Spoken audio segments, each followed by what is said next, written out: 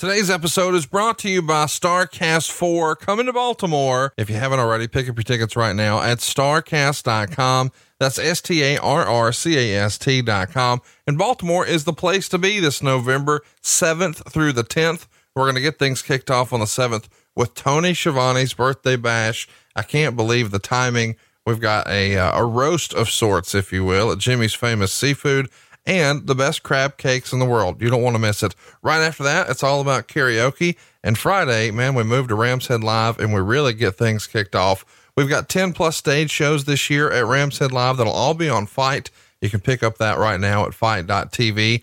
But Friday is really dedicated to AEW. You'll get a peek behind the curtain with the Young Bucks and Cody Rhodes and Jon Moxley. You don't want to miss it. But our main event, for the first time, maybe ever, a public appearance from Jim Crockett. That's right. The Jim Crockett and his brother David Crockett will be there as well. You don't want to miss it. Saturday, it's all about the legends of professional wrestling, including the Great Muta on stage telling his story for the very first time, albeit with the help of a translator. And how about photo ops, man? We got those out the wazoo, including unique ones you can't get anywhere else. Sting in the red, white, and blue that he wore when he won the world title and the actual world title he won that night. Pick up all of this Friday at noon for 50% off. That's right. Use the promo code JR this Friday at noon at starcast.com. You could save 50% off. Make plans to join us for StarCast 4 in Baltimore at starrcast.com and save a boatload of cash this Friday at noon using our promo code JR. Yes, indeed. It is Slobber Knocker time every Thursday. I'm good old JR Jim Ross, and I hope you join the Podfather Conrad Thompson and I every Thursday for Grillin' JR. If you're not listening, I'll find your ass. Promotional considerations paid for by the following.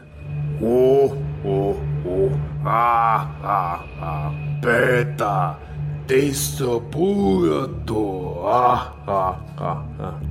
Hello, I am C-3PO, Human Sideboard Relations. On behalf of the mighty Jabba, we are here to tell you about BoxOfGimmicks.com with new items each week. It's the official store of What Happened When, something to wrestle with in 83 weeks. Log on and get your gimmicks. I recommend you do it quickly before Jabba here gets upset. Bando Udo Desapoyato. Yes, I was just getting to that. We also would like to tell you that patreon.com/WHW Monday. If you want to be a low-key big hog or glass bottom bird rider or member of the Hoptech Express or Slapdick Nation, join Conrad Thompson and Tony Schiavone with bonus podcasts, behind-the-scenes videos, live weekly chats, and new content each week. There's a bonketo.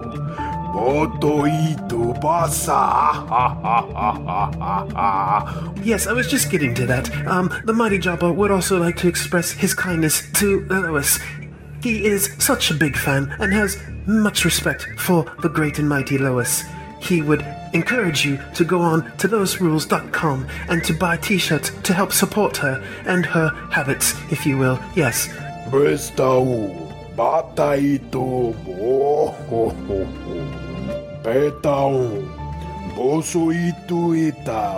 Yes, I was just getting to that. StarCast 4. StarCast is coming to Baltimore November 7th through the 10th as part of Full Gear Weekend. For more information, go to starcast.com. We hope to see you there. So does the mighty Jabba. Thank you for your time, and remember, may the Force be with you. Bah! But no, your mighty Jabba, I was just meaning as a goodbye. Yes, please don't hurt me.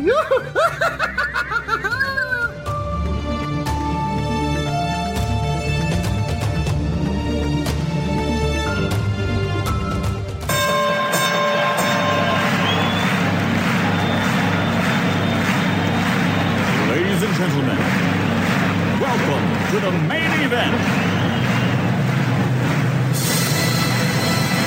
Welcome to WHW Monday. Tony Schiavone and Conrad Thompson. Jim Bucket First Arcade, 605 NWA. TV title, Cajun Omni, the Bunkhouse Stampede. Flair and Horseman, Garvin, Bogey, Magnum, Dusty, Express Tag Team. Turner, Bond, and Mid-South Joint World Championship Wrestling. Talking about the great years of World Championship Wrestling, the NWA, and Jim Crockett Promotions. Tony and Friends North, they win. Look, Shivani's back again. World title split off center stage. Bischoff, Disney, Hogan, and Nitro. New World Order and the Crow. Thunder, Russo, Arquette Champ, Vinnie Mac, simulcast. Tony's back with Conrad, not your classy podcast. Watch along, try not to laugh. Lowest rules can't pass. This wasn't the initial plan. Tom Zigg's a good-looking man. Klondike Bill, make a chair. Tommy, you come over here.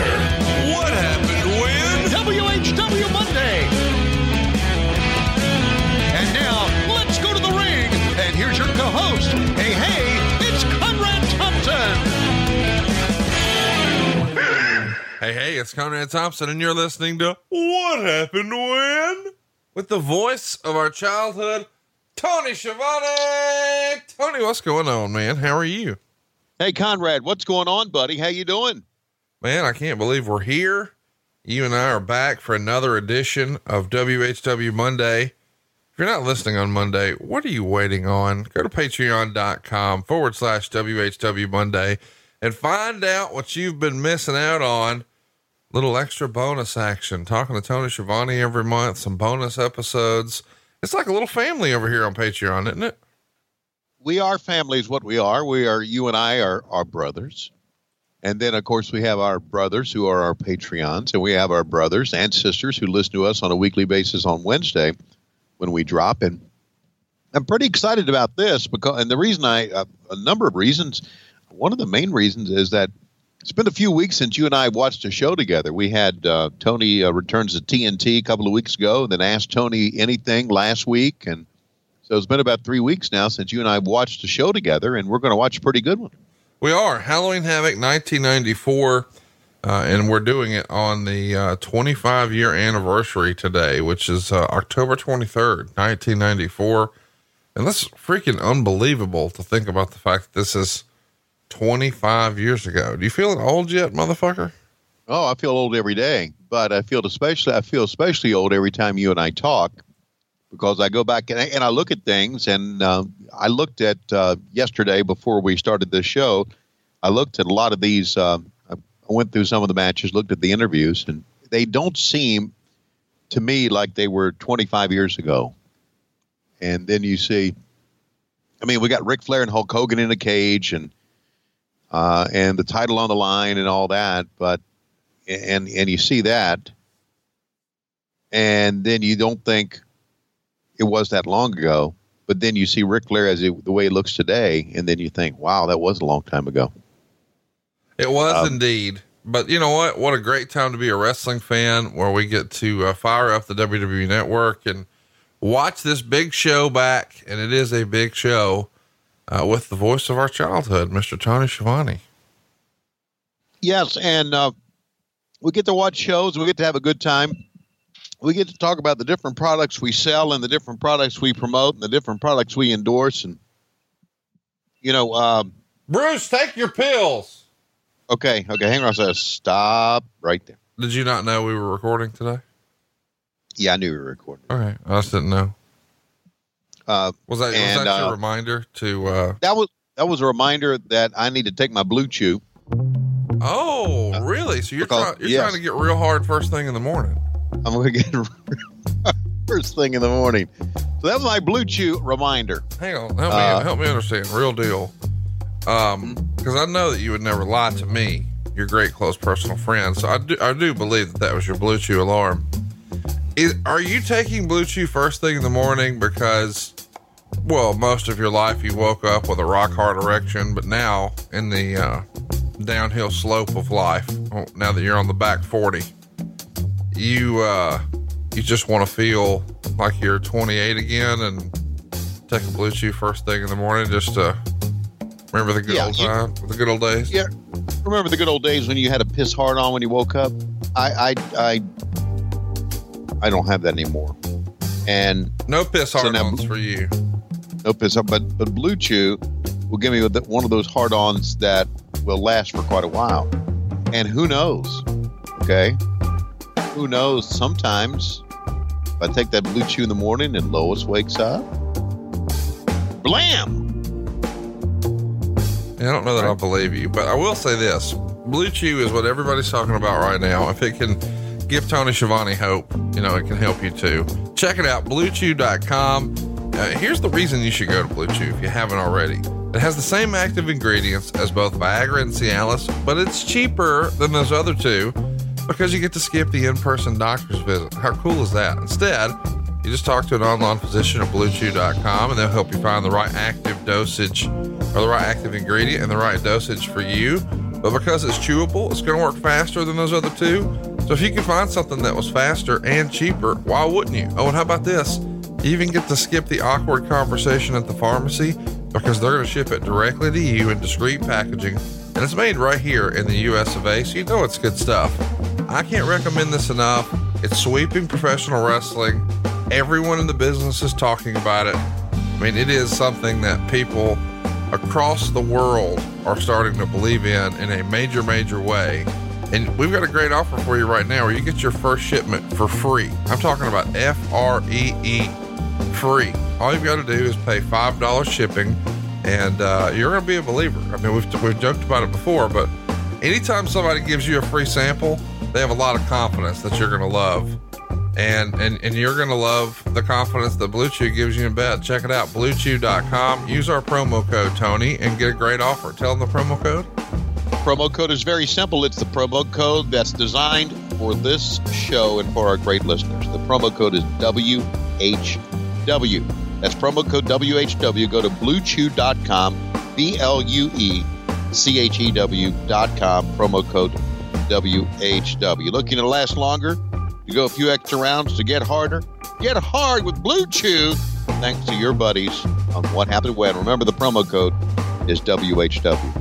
What I want to know is what happened when we woke up the other member of our tag team here and we fired up the WWE Network to watch Halloween Havoc 1994. Well, let's see. If I wake her up from a deep sleep, she might get pissed off. If I take Blue Chew, wake her up from a deep sleep and have a big erection, she might be pissed off. I guess we should give everybody a spoiler now. If you're not on Patreon, you got to check it out because you'll live stream some of your lovemaking sessions with Lois, right? I mean, you've been missing out. Like, it's the greatest night in the history of our great sport. And because Tony, not only does he have sex with his wife on Patreon, but he does commentary throughout the whole thing, which really, I mean, that's something special. Yeah, because here's a great commentary. Pop a Blue Chew, and I'll go up, up, up, up, up, up, up, up, and then you'll see it rise up. Oh, you're so full of shit. I don't do. You're telling people that on Patreon I put porn out there. I don't do that stuff. Dude, do you think that's a selling feature? Do you think anybody at home was like, what? I can see Tony Schiavone bang his wife. I'm going to patreon.com/WHW Monday. Let me assure you, they don't. They know I'm kidding, because if I was going to do that, I would say, hey, we got a little sneak peek with Francine. Check it out. Tony Schiavone and Francine under the covers this week on Patreon. That's how you would sell it, right? But when it's like Lois, nah. Wow. I'm really getting aroused now. No, I mean, we can't be talking about dudes' wives on here. Come on. Yeah, we can. Hey, I do want to talk about something else on here before we roll. May I? All right. Okay. I want to talk about the purple mattress.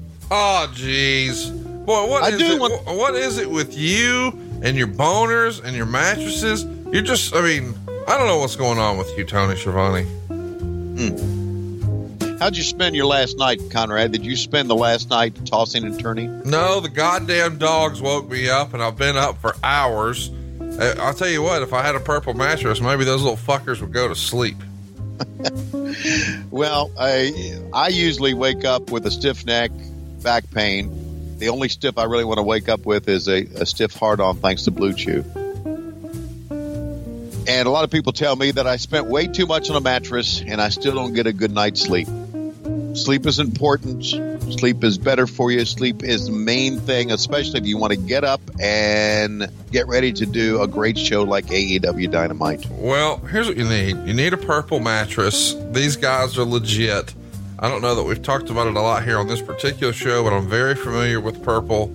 It's a couple of brothers who developed some cushioning technology, and it's been used for like 30 years and stuff like wheelchairs and medical beds. But a few years ago, they patented this comfort technology, and now they're bringing you the world's most scientific mattress. It's going to feel unlike anything you've ever experienced. And let me be clear, it's not memory foam, but it's firm and soft at the same time, and it's going to sleep cool, which I like. So it's very breathable, which is a great thing if you're a fat dude. And it's going to keep you, supported while you're feeling very, very comfortable. And here's how I know that it's a great mattress. And here's how you know it's a great mattress before you ever try it. They offer 100-night risk-free trial to where if you're not satisfied, well, just return it and get all your money back.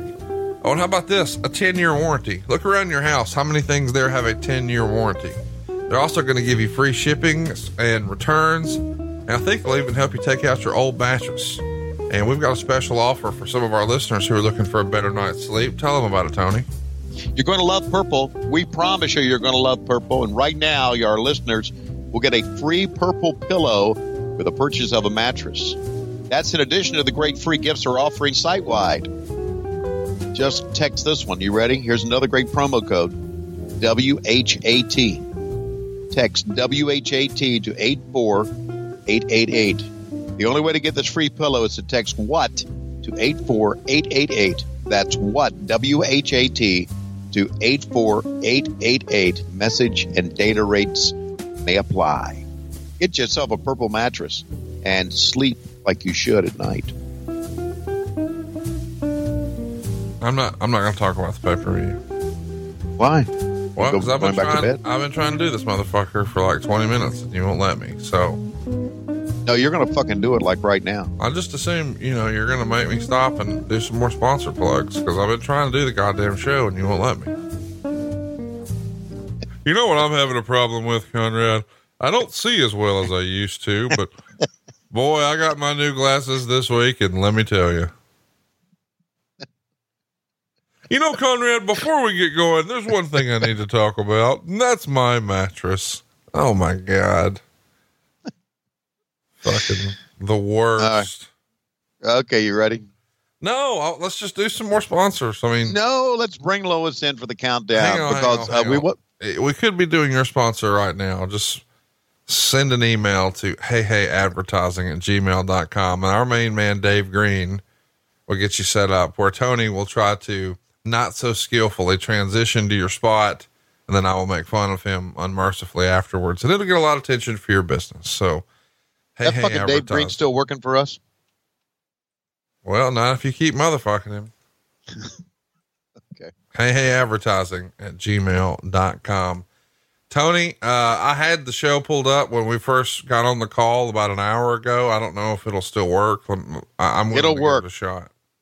It'll work. It's Halloween Havoc 1994. Go to the WWE Network, click on In Ring, go down to WCW pay-per-views, click on that, do the drop-down menus, Halloween Havoc 1994, and there you'll find it. October 23rd, 1994. Ready, Conrad? Motherfucker, I've been ready. Then let's bring in the queen of Purple mattresses and Blue Chew. And any other sponsor we want. What the fuck are we doing? Let's bring in Lois Schiavone. I'm not the queen of Blue Chew, and I'm not the queen of Purple mattresses. I am the queen of Lois Rules. 3, 2, 1, play! Dun, dun, dun, dun, dun, dun, dun, dun, Hulk Hogan, Ric Flair. Careers are on the line. Ric Flair and Hulk Hogan, baby. How about a very rare glimpse of the quote unquote Vegas big gold right there from Ric Flair? I didn't even remember that was on this show at the very beginning. Yeah. Ric Flair and WCW commissioned a belt to look like I guess it was actually the WWF who did it. They made a big gold belt when there was the whole lawsuit where Flair couldn't wear the big gold belt on TV, and he kept it. Right. And he used it here in WCW. So the only time you saw it on TV was a couple of WCW skits and scenarios. Oh, look in the front row. There he is. The greatest of all time, Muhammad Ali. How about that? And of course, Tony Schiavone, along with Bobby the Brain Heenan, who just had neck surgery again. And of course, Mean Gene Okerlund. And here we are 25 years later. I'm the only one still alive. Well, that's right. But I think all of our listeners wish that one of us was alive. Isn't that right, Bobby? Well, let me tell you, the guy to my right sucks. I'm taller than him, but when we sit down at this desk, he's going to want his fucking chair higher than mine. Don't he realize I'm a major star and he's just a gimmick? Here's the fact. 25 years from now, us two may be dead, Gene. The fact is, he's not going to have a job in wrestling anymore. He'll never get back into professional wrestling. His career is done. I'm going to bury his ass with a book. I'm going to bury his ass on TV interviews. I'm going to bury his ass, make sure he never gets a job again, and I'm going to live forever. Well, I don't think you're going to live forever, Bobby. I think that might be a little tough at our age. Well, the fact is, look behind me, the Joe Louis Arena. You saw the shot of Muhammad Ali. It's a big-time star. He's one of the biggest stars ever. And how long did we show him? We showed him for maybe 2 seconds. We should still be showing him right now. Well, we're not done with Muhammad Ali. Well, I may be done here because look at me. You see this neck brace? This neck brace was because of Brian Pillman, that stupid son of a bitch. When we were in Las Vegas last time, came out the ring, he grabbed me, made me snap my neck back, and then I told WCW, workman's comp. Hang on, that hasn't happened. That happens in 18 months. But Tony? Well, as you know, it's the WCW hotline. That's right. Give it a call right now, kids. 1-900-909-9900. I get a third of this shit. Call right now. All of the proceeds go directly to Grey Goose and Kettle One. That's 1-900-909-9900. I've got 3 kidneys. That's a great filtration system for all that vodka. Is it not, Tony Schiavone? It's the greatest filtration system in the history of our great sport. 1-900-909-9900. That's my line, you bald little motherfucker. The greatest history of the sport that I'll never use again when you hear me in 2019 on AEW. Let's go to the ring. It's time for our national anthem. Whoa, say, can you see? I'm an old gray-headed fucker, and I'm a country music singer. And people in Detroit don't give a shit about me. Muhammad Ali is here. Also Willie Stargell and Hank Aaron. And Hitman Thomas Hearns will come out punch drunk.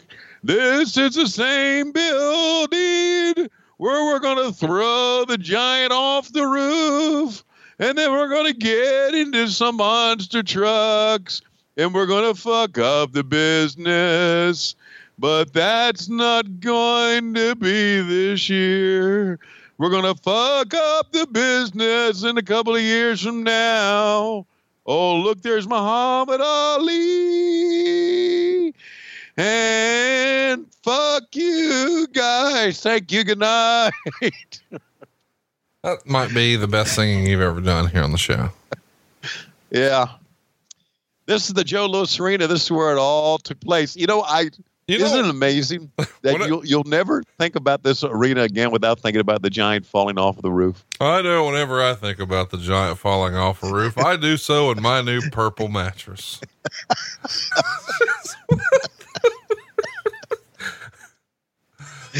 Damn. I'm a whore. Oh, shit. How about this? This is not a heat getter, is it? Oh, God. I've always liked this guy. I really have. I don't understand why he had so much heat. Like, I don't mean like with the fans. I get that, but I've never had any like real interactions with him outside of, being a fan or whatever. But, it seems like almost nobody has anything nice to say about the Honky Tonk Man, but dude, he had fucking heat for every crowd ever. Like in the 80s, it was white hot heat. Yes, it was. And It's almost as if there are wrestlers and people out there that are envious of the heat that he had. Oh my gosh, look at this. The kiss that don't miss, ladies and gentlemen, the television champion himself, Johnny B. Bad. Have a bad day. How about the spider web cape? And he's got fangs in, and he's shooting sparklers. Boy, this is like DDP's favorite gimmick, huh? Dude, what a look from Mark Miro here. What a look. Yeah. He's a bad man. Oh, who's this girl? She ain't with us any longer. She's about 90 right there. I feel like Johnny B. Bad was in the opening match for every WCW pay-per-view ever. I think you may be right. That or a luchador. They wanted, this is before the luchador era, of course, with us. And they wanted Johnny B. Bad because they thought it's a, listen, the luchador era. Okay. We might actually need a shirt for that luchador era. The luchador era. You know, well, anyway, whenever I need a shirt, I know I go to lowestrules.com. Such a great selection of shirts right over there that, the cotton is so breathable and they're pre-shrunk. And Conrad, have you tried the soft touch tees? Lord knows I have, especially when I got Lois a tank top. And you know what's great about a tank top with a woman, Conrad, as well? They wear them to bed. And I don't need to tell you, you get a little looky-loo every now and again. One of those little hash browns slides out in the middle of the night. It's pretty great.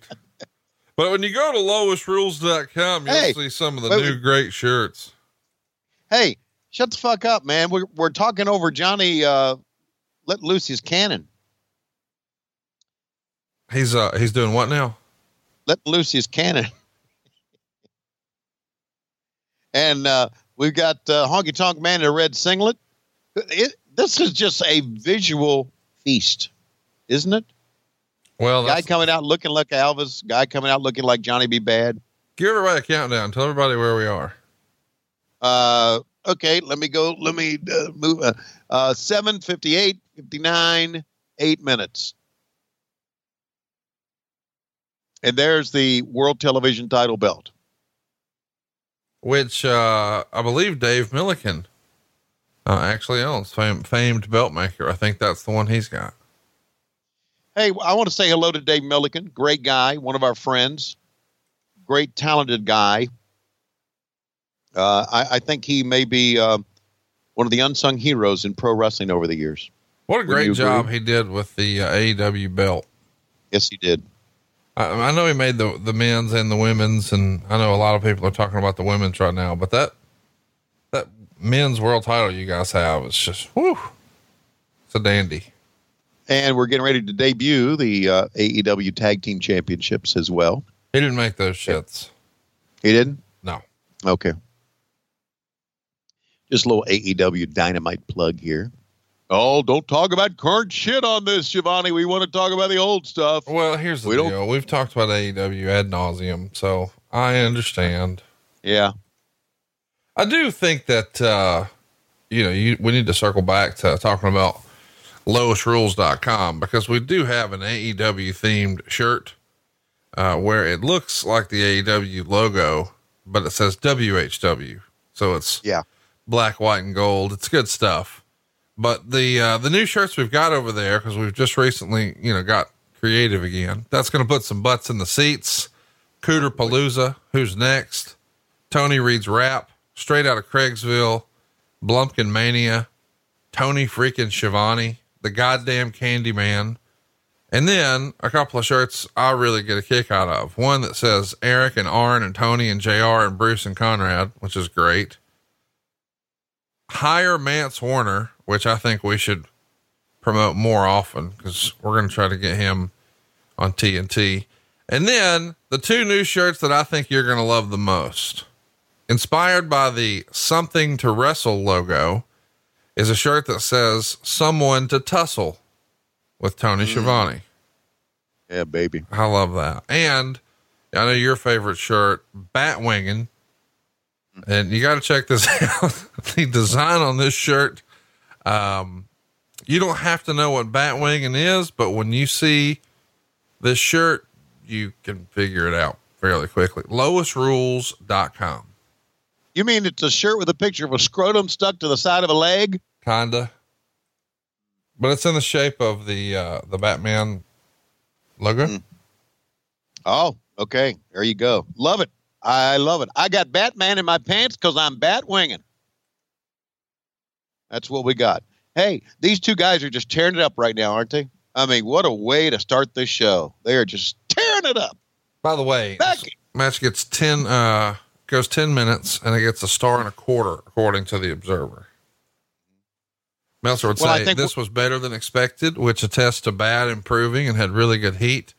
Too many rest holes, particularly near the end. By making the 5 minutes calling this an only match, they pretty much telegraphed the draw. So we have the sound down, but they're going to announce in the middle, 5 minutes remaining, which Meltzer says, well, when they told us that, we knew for sure this was a draw. Meltzer was right there, and it's an issue that I brought up many, many times. I said, a lot of times you're telegraphing that you're going to have a draw, and you shouldn't do that. But what the fuck do I know, right? Oh, it's just a fucking gimmick. Take a look at Joe Louis Arena, man. This was a very, very good night for us. We were doing a lot of. I thought, of course, we had Hogan, and this is Hogan had arrived in 1994, and I thought we were doing a lot of things right. Obviously, we didn't get hot and didn't start doing big business until the NWO angle, but I thought we were doing things correctly here. No, I don't think anybody would disagree. I mean, you've got Hulk Hogan coming in that summer, and you guys are going to blow it up at Bash at the Beach. That formula works so well, you're going to try it again here with a retirement match. I mean, there's so much going on in this match. It's one of the more famous sort of maybe infamous main events. Maybe that's the right word. Okay. Because there's so much shit. You got Mr. T, and you got a guy under Hood, and you got Sherry, and it's also a cage match, and your career's on the line. I mean, it's gimmicks on gimmicks on gimmicks on this one. Right. And let me ask you this, and it's something I guess we can bring up again. First of all, this match, I agree. I think this match was better than anticipated because I think that Johnny was very green, and they didn't expect him to do well in this match. And the fact that here the Honky Tonk Man, Wayne was working with a green guy, and sometimes maybe he wouldn't be as willing to work with a green guy as other people. But another point, and the other point is, did anybody really believe in career versus career in pro wrestling? Did anybody really believe that if Ric Flair would lose or if Hulk Hogan would lose, their career would be done? To me, career versus career matches are like a waste of time. Well, I think you say that as someone who's been in the business and is a little jaded or whatever. Right. I mean, 94 motherfuckers were stupid. I mean, the Honky Tonk Man and Johnny B. Bad are here. Does anybody believe that this guy's really Elvis? Does anybody believe that this guy's really Little Richard? I mean, and next up, we've got Marcus Bagwell and the goddamn Patriot taking on Paul Roma and Paul Orndorff. And then after that, we've got Dave Sullivan and Kevin Sullivan. And then a little later, we've got not the Big Boss Man, but the Guardian Angel. But before that, we've got Jim Duggan beating Stone Cold Steve Austin. And you're out here wanting to question whether or not this retirement angle is real. Goddamn, if that was my undercard, I'd want to fucking retire too. How old were you in 1994? 13. Wow. Well, I bet you were an obnoxious 13-year-older. You're really rude sometimes. No, I'm not. I'm just trying to, I mean, look, you're obnoxious now. You're 25 years later. Oh, I'm trying to be entertaining, motherfucker. What? You are. You're the most entertaining motherfucker I know. That's not true. No, you are. You are entertaining motherfucker. I think I entertain you way more off air than on air. Yeah, you do. And I don't just mean when I'm buying prostitutes for you in Las Vegas. Oh, for quiet. Would you stop with that bullshit? Tony, everybody listening knows it's a joke.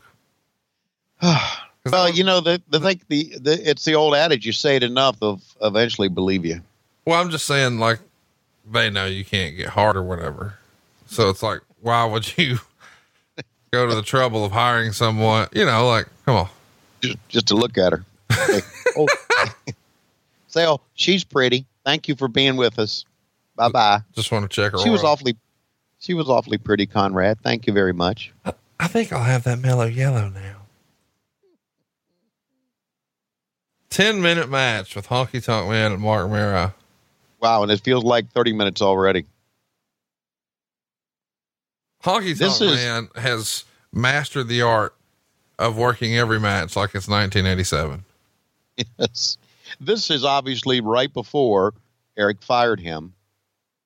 And Eric goes on to has said many times how happy he was to fire the Honky Tonk Man. Boy, that comment didn't age well, did it? It did not. You and I haven't talked about this because we actually recorded last week's show in advance of the news. What, how and when did you find out that our friend Eric Bischoff was no longer under the employ of WWE? When I landed last week in Philadelphia, as we're taping this, my phone rings. I turn my phone on, my phone rings, and there's a text on my phone from Arn Anderson. And the text said, "Told you made right decision because of what happened to Bischoff." And I went, shit, what happened to Bischoff? And then Dean Malenko was sitting beside me, and Malenko looks at his phone. He said, "Vince fired Bischoff."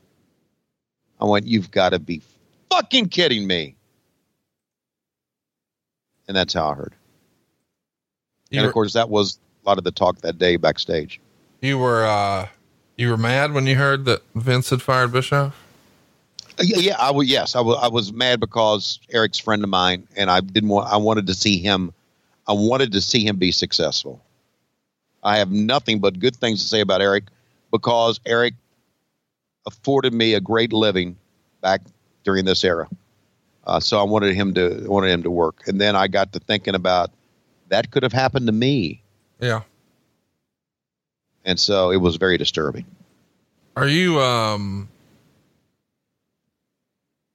surprised?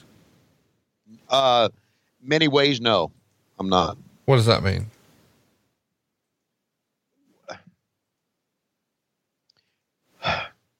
I got the feeling. That he was hired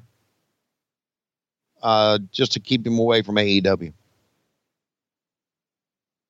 I got the feeling that that's why they wanted to hire me.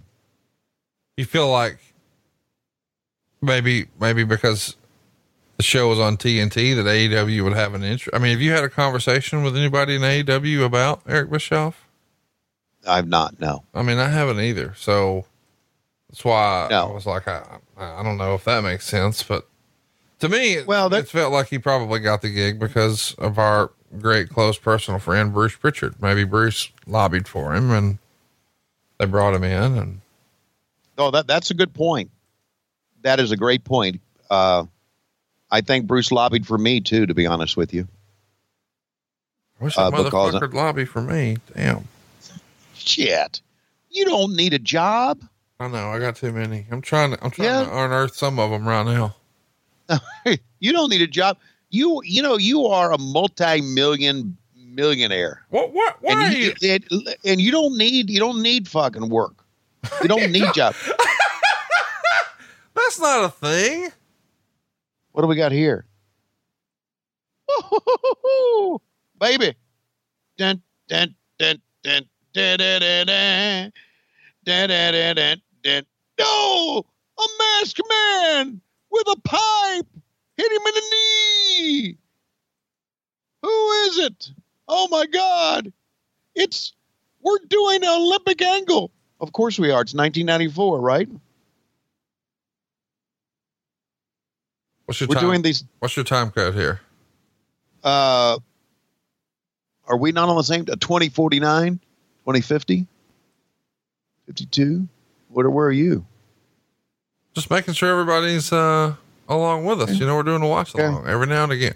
Our number one piece of feedback on social media is, hey, when you're doing these watch alongs, we just need you to give the time code a little more often. So I'm going to make you do it all the time. Well, I need to read social media a lot more, don't I? No. So here comes the Hulkster with the big gold belt, and it's the Black Scorpion. He's got the limpy knee. Boy, look at Arn Anderson. It's so obviously Arn Anderson.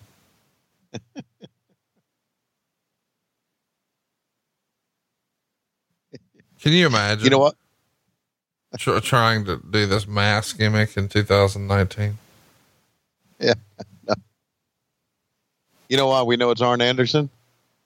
Because his head is big as a fucking bucket. It was just his unmistakable. No, this is not Arn Anderson. That looks like Bunkhouse Buck. Could be. No, it's not. Wow, look at the fans at Center Stage. Really into this shit now. They love those free tickets. What's up with the ear in the hand? That's a weird deal.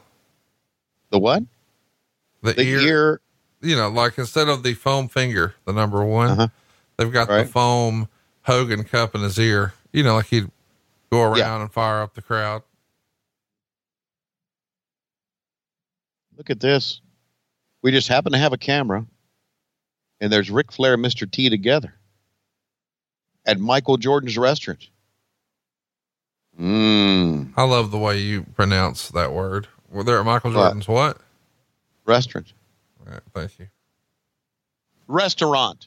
No, Bobby, no. we were at Michael Jordan's restaurant just the other day. I call it restaurant. Most people call it restaurant, but I'm from a real hick town in Virginia.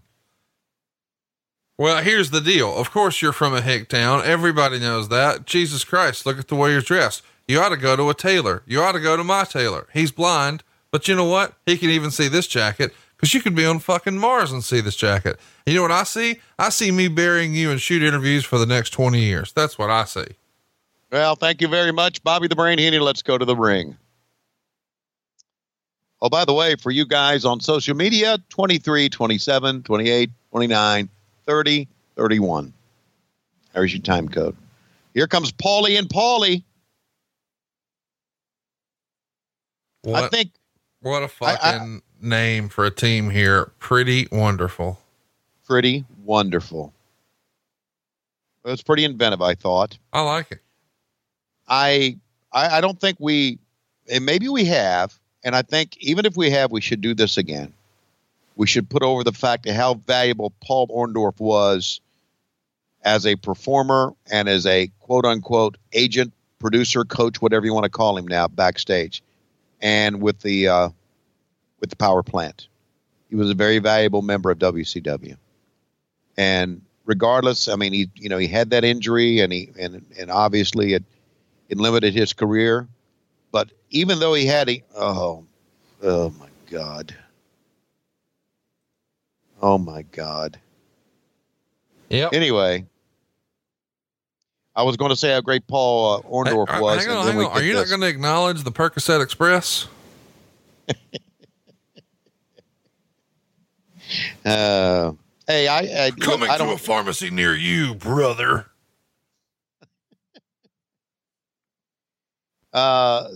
Dale Wilkes has had quite an interesting career, hasn't he? Dude, what a great story he has. You know, he's talked about being deep in the thralls of addiction and, you know, life not looking too good. And man, he kicked out, and he's still with us today. He's got a great book out. He's available for personal appearances. You can see him here and there. And, you know, he's one of the great success stories, because for a long time, you know, he was in a bad way with his addiction, and he's managed to come out on the other side. So a really, really great story. No, he was a very, very good performer, and he looked good too. I thought I really liked the Patriot gimmick. I didn't necessarily like his tag team partners with him like here, but did you always hate Buff Bagwell, or is that just a recent development? That's just a recent development. Okay. Here's the deal. Okay. You are my buddy. Yeah. You are my friend. Okay. Well, I appreciate that. I consider you a friend as well. Thank you. So if you fuck with my friend as it relates to StarCast. Oh, listen, by the way, I don't care. Buff Bagwell's a nice person. Listen, we've had a lot of fun here on the show. And yeah, there was once upon a time probably a misunderstanding. Bygones be bygones. Life's too short. Who gives a shit? I don't want to bury that guy. Listen, we had fun here talking about the show. This is entertainment, folks. This is ha.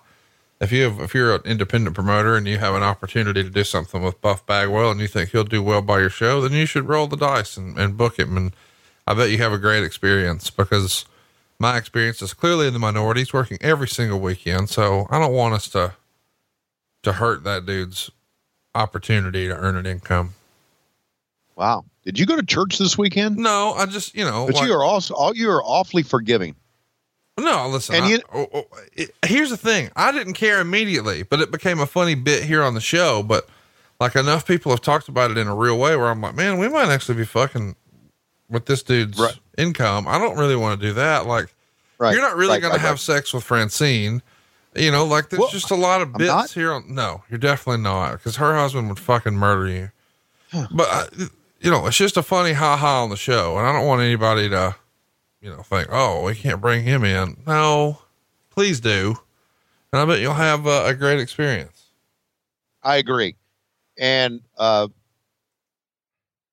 I mean, thank you for coming to my defense and saying, fuck him, but not necessary. Yeah. Well, you're teaching me a lesson here. And the lesson is don't hold grudges. Well, I mean, the deal is when you do, it only affects you. You're going to walk around being negative. They don't even know. Right. It's sort of like if you have somebody who's struggling with addiction in your life and you're like, really, really trying to focus on fixing it or whatever, like it's going to get you sick too. So do your best and love them from a distance. You have taught me a lot about life. Well, I know I've taught you how to have a good night's sleep and a rock hard cock. Thanks to our friends at Purple Mattress and Blue Chew. Now I can beat it to sleep and wake up feeling refreshed and drained.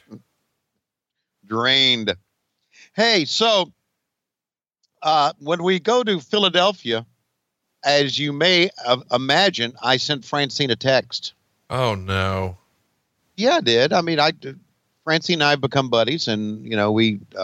And now she's pregnant.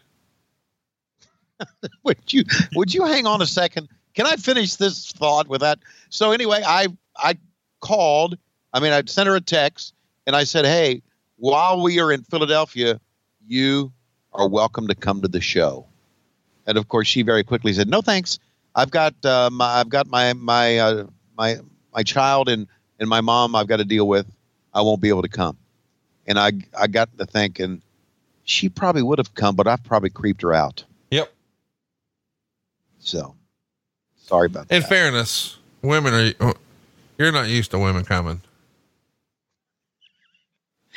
Paul, oh wow, that was a pretty good pickup by Bagwell. I mean, seriously, you were just probably like, another woman in my life didn't come, just a Wednesday. But I do love her. God, I love her. You're going to have to ratchet some of this back, dude. What? Look, when I'm telling you, that her husband's going to kill you, I'm just trying to get you to, ixnay the creeper, Okay. And you just, you can't help yourself. Okay. I won't talk about Francine and her wonderful boobs again. I feel like you would fuck it up anyway. Really? I feel like you would take her to you'd be like, well, let's go to dinner. And then she would eventually say, okay. And then once she came around and said, okay, here's how that conversation would go. where would you like to go, sweetheart? And she would say what every woman ever says. I don't care. Whatever you like, whatever you want. What do you think? And so it's on you. And you'd probably take her to somewhere like fucking Golden Corral. Cause you're like, I don't know what she wants, but they've got everything. Horrible. I mean, first of all, if there's a sneeze guard, you shouldn't take her there, but that's all there are. It's the Sneeze Guard Express. So then you go and, I think, you know, she makes her plate and she's probably got like a crab leg and some chocolate sauce and some rice and a hamburger steak and some yams. And she starts to dig in and you're like, well, that's an interesting combination. You would be like, oh, I got to make light conversation here. How do I get a dialogue going? But I'm kind of nervous. I don't want to say the wrong thing. And you would just blurt out, can I smell your butthole? And then that'd be the end. Sounds like a great night to me. Can I smell your butthole? My favorite part is Sneeze Guard Express. Dude, you know that's true. Fuck Golden Corral. Unless they're one of our sponsors, at which time, boy, the only thing I love more than Golden Corral is sleeping it off after a food coma in my purple mattress. If you've had a food coma and then you walk outside and see Alabama Doink wrestling in your parking lot, you'll need a sleep. And you know what Lois loves? Lois loves that chocolate fountain. She loves it so much that I know when she goes back for trip number 3, it's time to pop a Blue Chew, because she's going to be happy. Okay. For you guys on social media, we're at 3217 right now, full arm drag and a twist from Marcus Alexander Bagwell. We're not talking enough about this match, but no, we're not, because it sucks. It was, it's 2 2.25 stars, and, Roma and Orndorff, pretty wonderful. They're going to win, baby. Well, good. We thought they looked good, which they did. And we thought they were, pretty good wrestlers, which they are. Can I give you the best recap Meltzer ever wrote? Yeah. 2 average teams in another average match. This was tons better than their match in Oakland last week, although so was every other match this year. There were some good spots, some slow spots, and a few missed spots. Bagwell was worked on most of the way. He never did make the hot tag, and it wound up a 4-way with Bagwell doing the fisherman suplex on Orndorff. But with the ref taking the Patriot back to the corner, Roma came off the top with a high elbow drop, and Orndorff rolled over for the pin. So I just love it was tons better than their match last week in Oakland, although so was every other match this year. Dave was a surly little prick back in 1994, wasn't he? Well, I don't know. You said I was too, and you didn't even know me. Well, I can only imagine, because you've grown up to be a surly prick at times. That's hurtful. Well, look at you are, but in a loving way. I'm saying that in a loving way. Into the ropes they go, foot to the face, down goes Bagwell. Paul Roma cover him, big elbow drop, but he didn't cover him. Why didn't he cover him, Excalibur? Conrad. 1, 2. Did you just call me Excalibur? Yeah, I was in full Dynamite mode there. Sorry. God damn. We're just going to talk about, let's just rename the show. Monday Morning Dynamite. It's not. It's not. Wait. It's not. Fuck. I'll get Shivani, stop talking about that current shit. I only want to talk about stuff that happened years ago. Well, we're watching Halloween Havoc 1994, and I just happened to slip in AEW Dynamite. So fucking deal with it. That's how I feel. You ain't got to get hot about it. Wow, great drop kick by Roma, and he knew it. Did he ever know it? Holy shit. Fuck, he is over celebrating, man.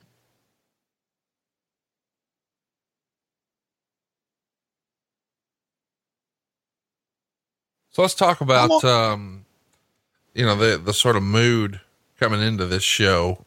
I know it was a hot topic because I believe the situation was Ric Flair wanted a new contract before he would do this retirement match. Do you remember that? Yes, I do. What can you tell us? But I do remember he wanted a new contract. I don't remember what the upshot was, but I do believe this was the beginning of, and correct me if I'm wrong, I believe this was the downfall of Rick and Eric's relationship. This was the beginning of it. You know, and look, everybody that every boss that Rick worked for, and I can't speak for Jim Crockett, but I can speak for Jim Hurd, and I every boss that Rick worked for had a tumultuous relationship with Rick. It's not blaming Rick for anything. It's just that Rick was a big star, and Rick had a lot of demands, as would Hulk Hogan, as would Sting. So I believe this was, you know, because this was the beginning of Eric's tenure he was just Eric Bischoff. And so this was the beginning of, I feel, problems that they had between each other. What do you know about it? I don't know anything about it. I just know that he wanted a new contract, and I think Bischoff felt like they needed to do something special to pull the big pay-per-view number here. Meltzer was writing a lot at the time that there was a lot riding on the success of these Hogan pay-per-views, right, because they had, committed themselves to a big contract. So these had to do well. And I'm sure Bischoff thinking, man, in order to keep this train rolling, I got to hit a number. We need to up the stakes. If you've listened to 83 Weeks, you know that Eric is all about stakes, and what bigger than a retirement match. And let's not forget, although Hogan Flair at this point seems like old hat, a few years prior to this, it was a dream match on the cover of every Apter magazine for a decade. I mean, these are the two biggest stars of the 1980s by a wide margin. And when the WWF had an opportunity to put this match together in 1992, they didn't, at least not at WrestleMania, where most folks thought they should. So Bischoff doubled down on that and made a mint. I mean, the most successful pay-per-view in WCW history that July. So it makes sense to do a rematch, but you don't just want to do it to do it.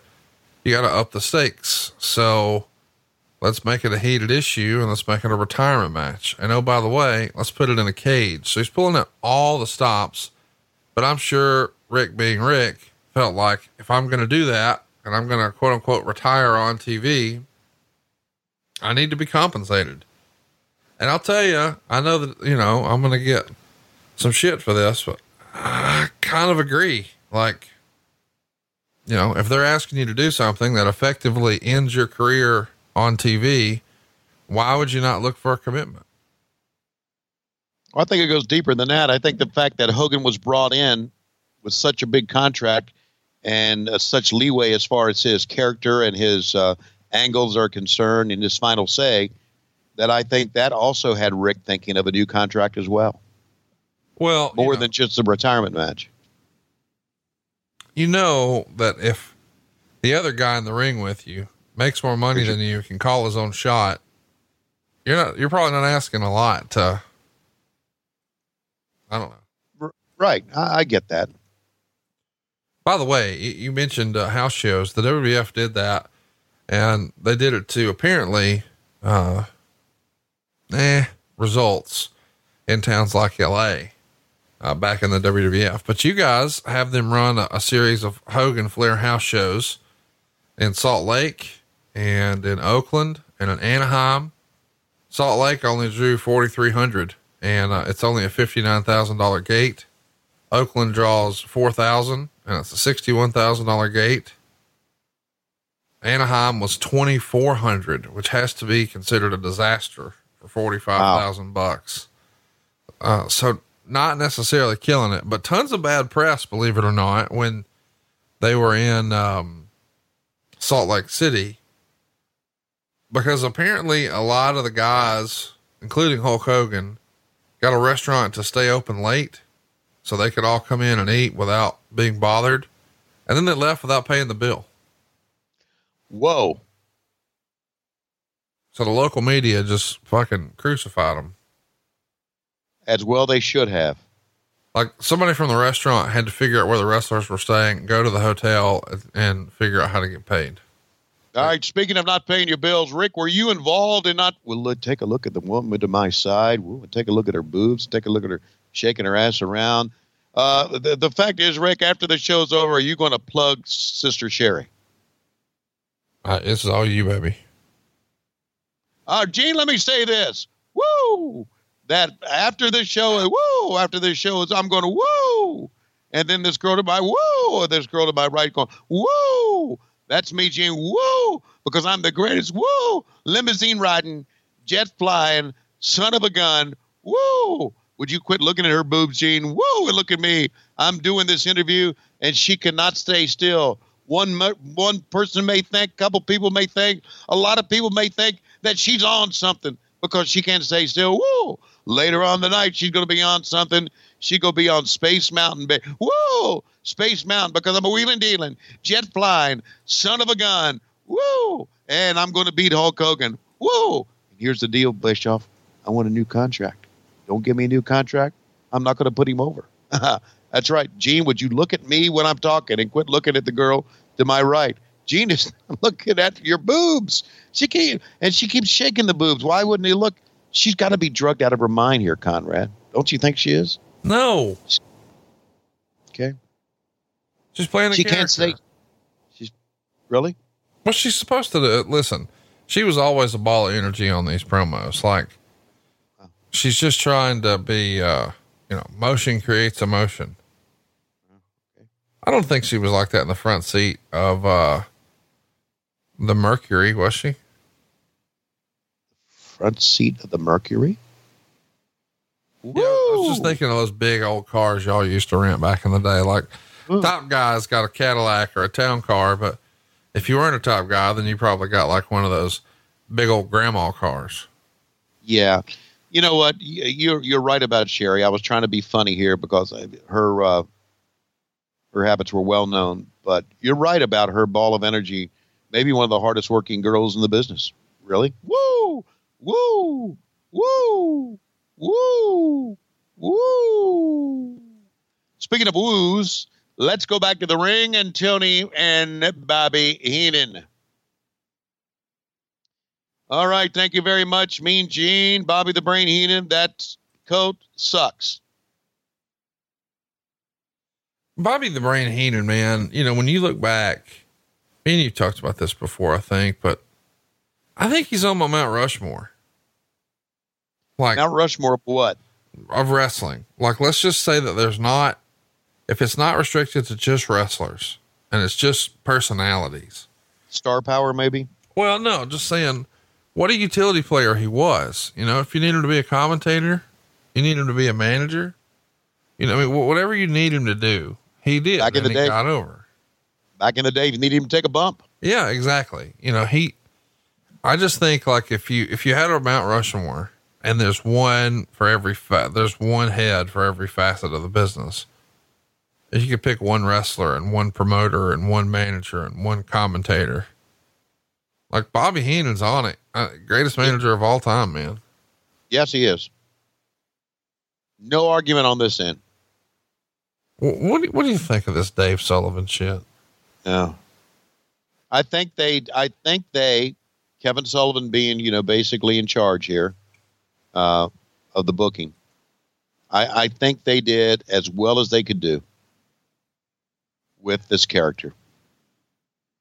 They tried to make a story out of it that Dave was his brother and Dave was stupid and Dave was a Hogan fan and he wasn't going to take it anymore from his bully older brother.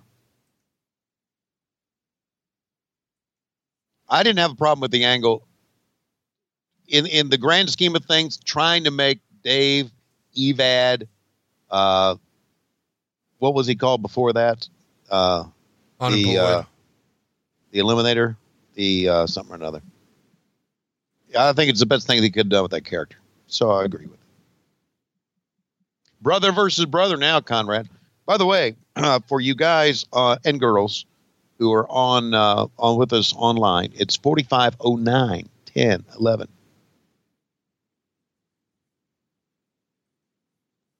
Kevin. Coming out barking. I know. The Dave Sullivan that you were talking about earlier, you called him the Eliminator. It was actually the Equalizer. The Equalizer. Thank you. Because he wasn't doing us any good. And this was a storyline. You may not like the storyline. You may think, oh, it's a shitty storyline, but it was at least a storyline. This match had a purpose, and I've always been for that.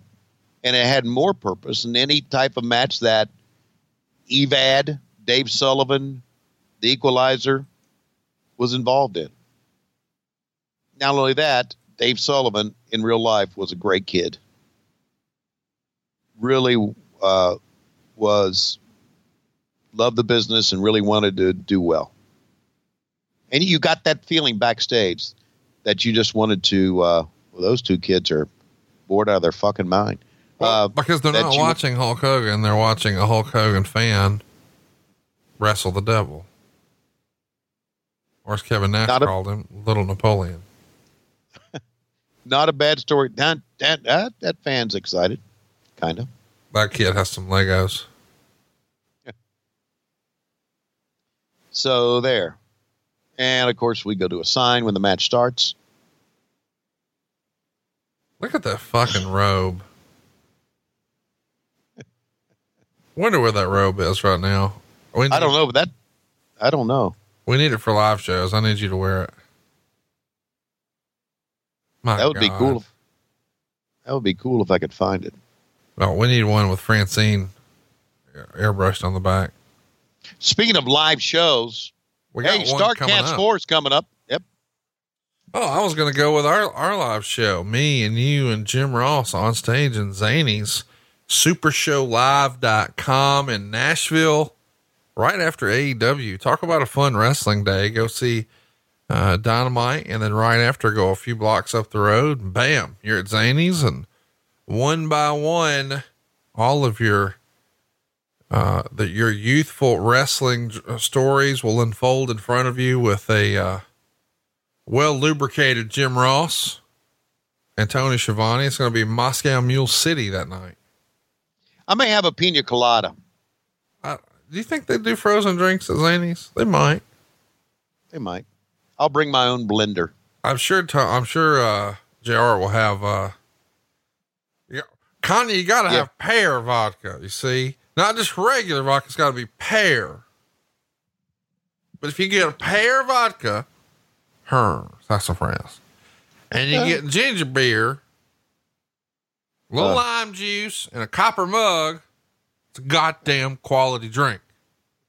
And trust me on this, I'm an expert. You're not an expert. I'm an expert.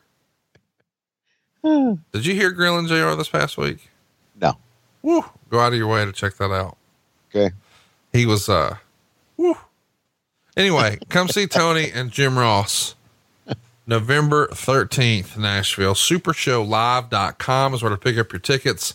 We promoted it on Grilling JR, and I mentioned that, hey, you never know who might stop by from AEW. It'll be right after the show. I bet a few of the boys are going to roll through. I had multiple members of the AEW roster text me and say, hey, just listen to JR show. Count us in. We're coming. So AEW is going to be well represented.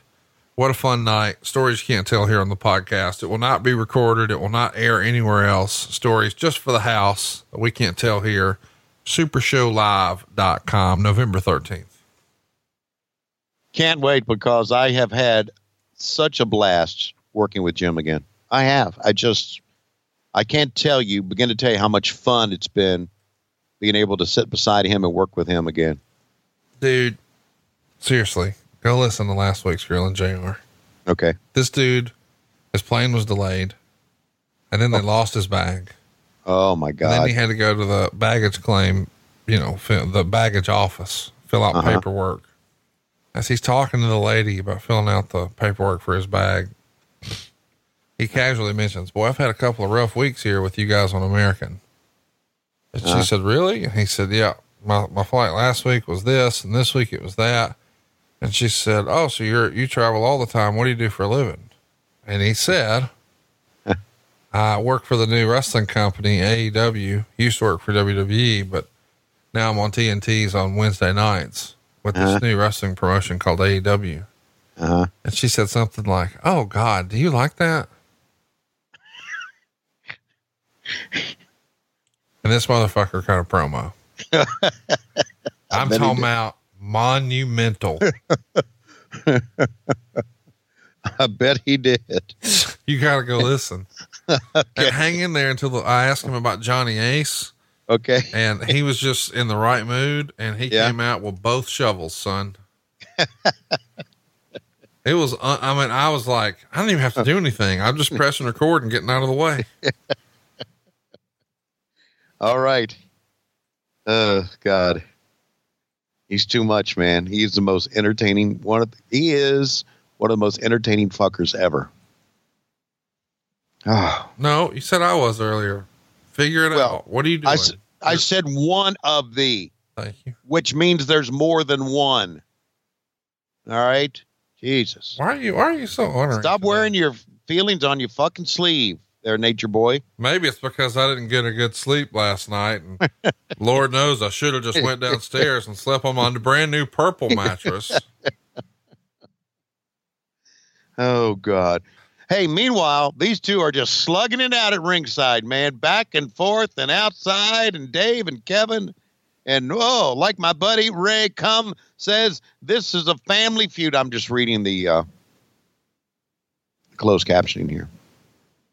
I wish they would have told the story that these guys were like father son. Oh, you'd rather instead of brothers? They're both Sullivan, right? Right. But one guy, well, he's a little bigger than the other one. Right. Do you think Kevin Sullivan wore those trunks to the beach? Like, I feel like this is the way Kevin Sullivan just walked around all the time in real life. No, I think he wore those trunks because he knew we were talking about purple mattresses. Jesus.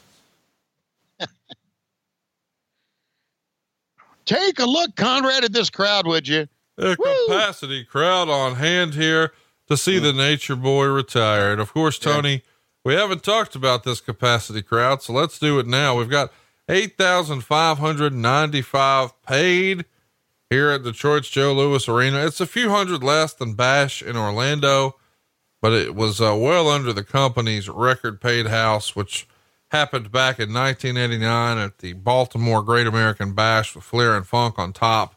That was 12,300 fans there, but the gate, because of highly scaled tickets, was 189, just shy of that all-time record, 190 grand. So even though there's a lot less people, there's only $1,000 less coming in at the gate, and we've got 14,000 people here in the building. So I'll let you do the math. Only 8,500 of these slapdicks actually paid, but we could have fit a lot more in there. We've got 21,000 seats in this arena. We just blocked off the upper deck, as you can see. Holy fucking shit. You should be a promoter. You got them numbers down there, buddy. I got lost. You lost me at 8,000. 8,500 motherfuckers here paying, 200 and, no, my apologies, paying 189,000. By the way, in this same era, your boy, which one? Jacques Rougeau, ran a retirement show for himself in Montreal. Yeah. 18,500 people there. My God. Let's run through that. Jacques Rougeau's retirement show, the same month, 18,500. Ric Flair's retirement show, 8,500. Okay. Let me get this straight now. What TV did Jacques Rougeau have to promote that? None. Amazing. That is an amazing story. And what, the name of the show was All In. No, just kidding. How about this story that we're seeing here unfold? Arn Anderson and Dustin Rhodes, the stud stable. There you see Terry Funk being drug over to cover Dustin. And they're going to the typical Anderson gimmick. Man, I love this look for Haku. I wish Haku did this look instead for the rest of his career. Yeah. mean, he looks like a fucking, like what he is. a movie villain. That's right. I'm surprised. He almost kind of looks like what Dave Bautista looked like in the James Bond movie. Little bit of the bubbly. Oh, fuck off with that.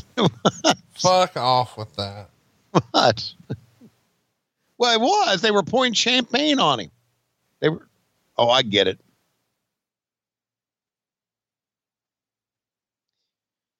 Well, have a potential for a good match here. Have a potential for a great match here. Two guys who can work. Pretty good story here. Arn Anderson turning on Dustin Rhodes. Colonel Parker and Ming in tow.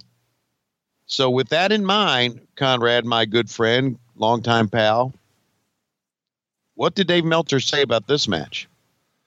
3.25 stars, 9 minutes, 50 seconds. Match was solid from start to finish, although they didn't have a lot of heat at the beginning. It slowed in the middle until Rhodes took the bump of the show way over the top rope, clearing the ring steps onto the floor.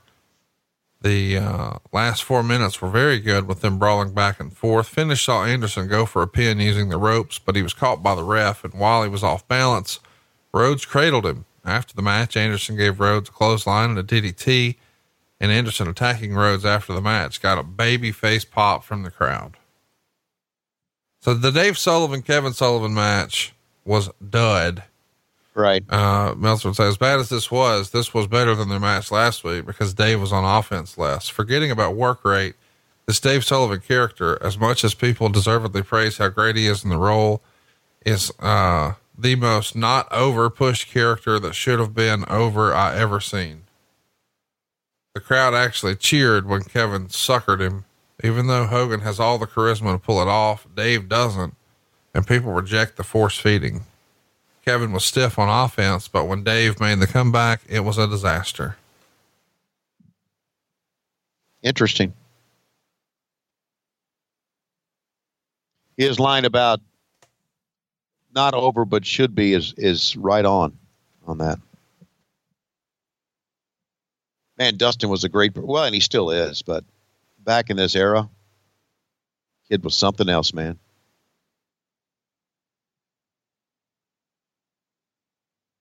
Great being able to work with him again as well. So tell me, how's Arn's podcast? Oh my God, it's the Hitman, Thomas Hearns. How's Arn's podcast going? Oh, it's great, man. You doing a great job with it? Oh man, it's great. We're having a good time. Yeah. He's being funny, irreverent, being Marty Lundy.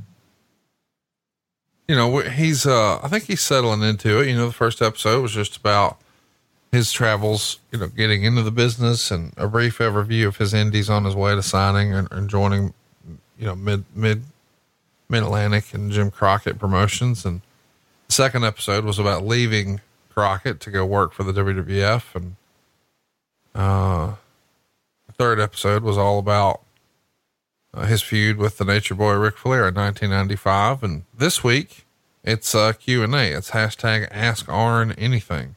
Oh, very cool. Next week we'll talk about when Flair returned from his feud with Bischoff, and it was a big night on Nitro. They introduced Dean as one of the Horsemen, and we got to see the little real life Ric Flair, Eric Bischoff thing just for a minute, which was fun. And coming up, man, we got lots of interesting stuff. And I know there's been a lot of questions about, hey, will we or won't we discuss the Sid incident? And we absolutely will. So it's been different from the other pods because, you know, we're talking about in depth,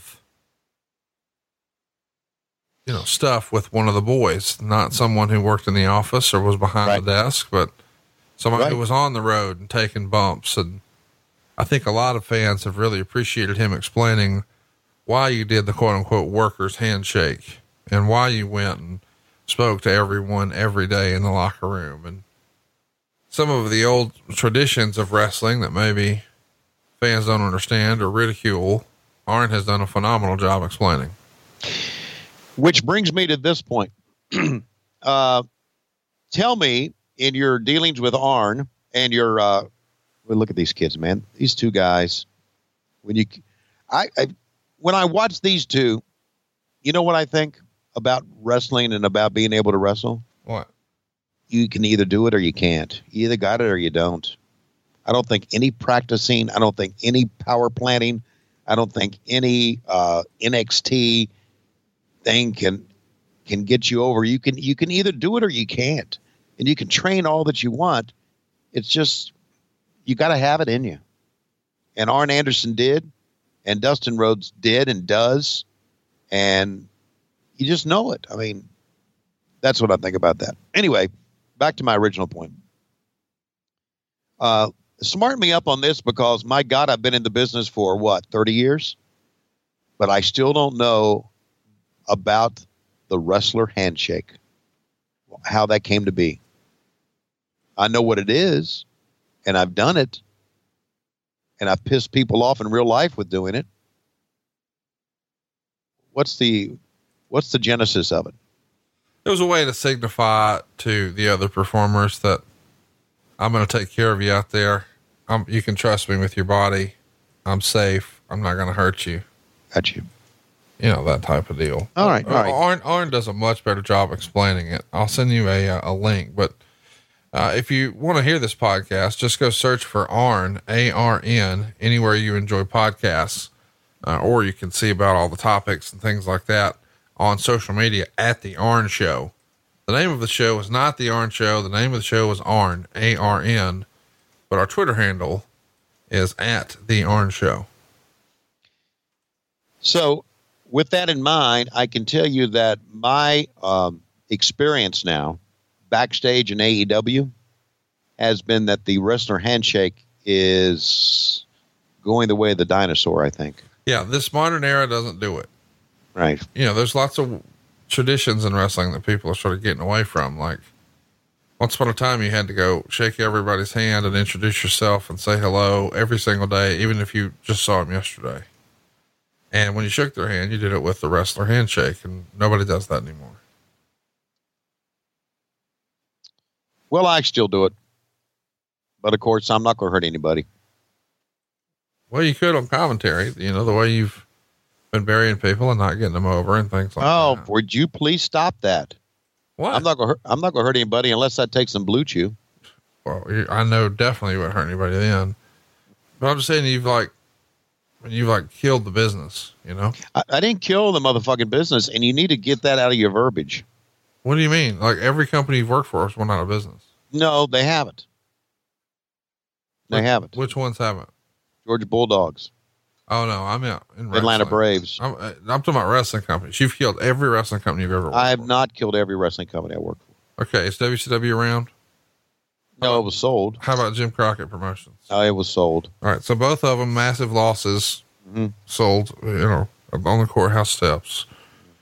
What about TNA? Didn't work for them. Well, a couple of days. There you go. See, that's all it took to inject that poison in. And then done. You are so full of. You are so motherfucking wrong. When Court Bauer brought you back, I slid in his DMs and I said, "You really need to think about this." And he's like, "LOL." And I'm like, "I'm just saying. I know on paper it sounds like a good idea. I'm sure Jim Crockett and Ted Turner can tell you differently." Did we just see the bump of the night? Mm-hmm. Over the steps, or is it going to get ready to come? Wow. In this era, by the way, you guys revived the WCW magazine and you were using a company from Germany to publish it. Whose fucking idea was that? Well, I guess it was Eric Bischoff's, wasn't it? No, I'll tell you whose idea it was. It was probably Sharon Cedillo's. Let's talk about where business is. All right. Your average attendance in September of 1993. Do you want to guess? For your average attendance in 93 for WCW shows, average number of people in the building for a WCW show, September of 93. 1,500. 640. Yikes. But don't worry. That was 93. We're talking about 94. Guess what it was in September of 94? It was Hulk Hogan's 1800. here. Hulk Hogan's here. 1800. 450. Oh my God. Every time you, opened the doors, flew everybody in, paid for the rental cars, paid for the hotels, paid for the security, promoted it, ran ads in the local market. You got to recoup all that on your gates. You sold your tickets. Guess what your average gate was in September of 94? 50,000. 3,200. Well, what's that telling you there, Conrad? That Tony Schiavone is in town. No, it's telling you this is a television business anymore. It's not an arena show business. Arena shows are gone. Listen, I'm an expert. Tony Schiavone's in town. Right. Hey, going to go to the wrestling show tonight? No, why? Because that goddamn Tony Schiavone's still on TV.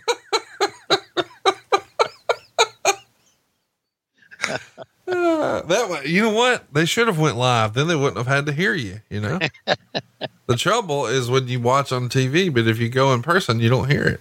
Well, I'm going to fucking fool them because I'm going to show up as a ring announcer. How about that? Unannounced. Why don't we, we've talked about this before, but at football games, if you're in person and you go to the Alabama game, you can visit a kiosk and get one of those little earpieces and throw the earpiece in. And so then you can hear the radio broadcast while you're in the stands. Right. It really adds a lot to the presentation because you lose that when you're watching in the stands. Sometimes you don't know, like, hey, what's happening or who's hurt or what happened on that play or what are they reviewing or whatever. But if you've got this earpiece, you can sort of figure it out. They need that for wrestling. You're not the first one to say that to me. And I can't remember who the other one was, but in other words, you think that there should be an earpiece. There's a 1, 2, 3. How about that win? There should be like a way to hear, JR Excalibur and myself. If you go to the crowd, event. look at the crowd. They cheered Arn Anderson getting after Dustin. Yeah. And why did they cheer on Anderson getting after Dustin? Because the Horsemen are still over.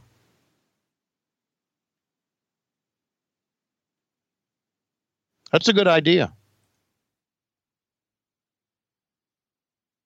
But it takes a lot to be able to do that.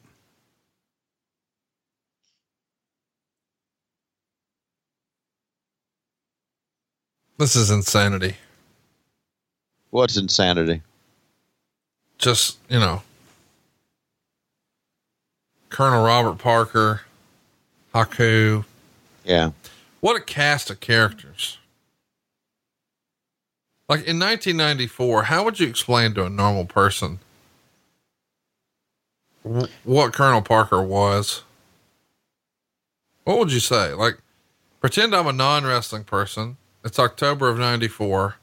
Explain Colonel Robert Parker but first, all right, let's get here with the Hulkamaniacs. I am here just moments before the epic retirement match, and what an encounter it's going to be. Inside of a steel cage, we've got Brother Brudi and Jimmy Hart, but most of all, we're here with the world champion, Hulk Hogan himself.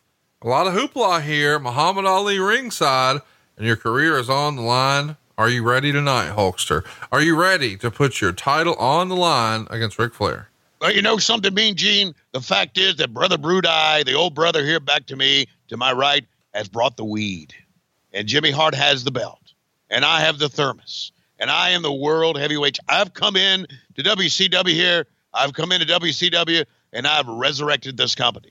This company was on its ass before I got here. And Eric Bischoff came to me and says, you want to come to work here? And I said, yes, I'll come to work here. But the fact is, I got to have final say on my character. And when I say that doesn't work for me, brother, I don't mean that type of pot. I mean that one time I, God bless his soul, picked up the Giant and slammed him in front of 93,000 people. So I'll come in here to WCW and we'll do house shows of 400 people. But I may have it up to 500 people by the time 1995 comes around. Well, Hogan, you did that body slam 7 years ago and you've talked about it ever since.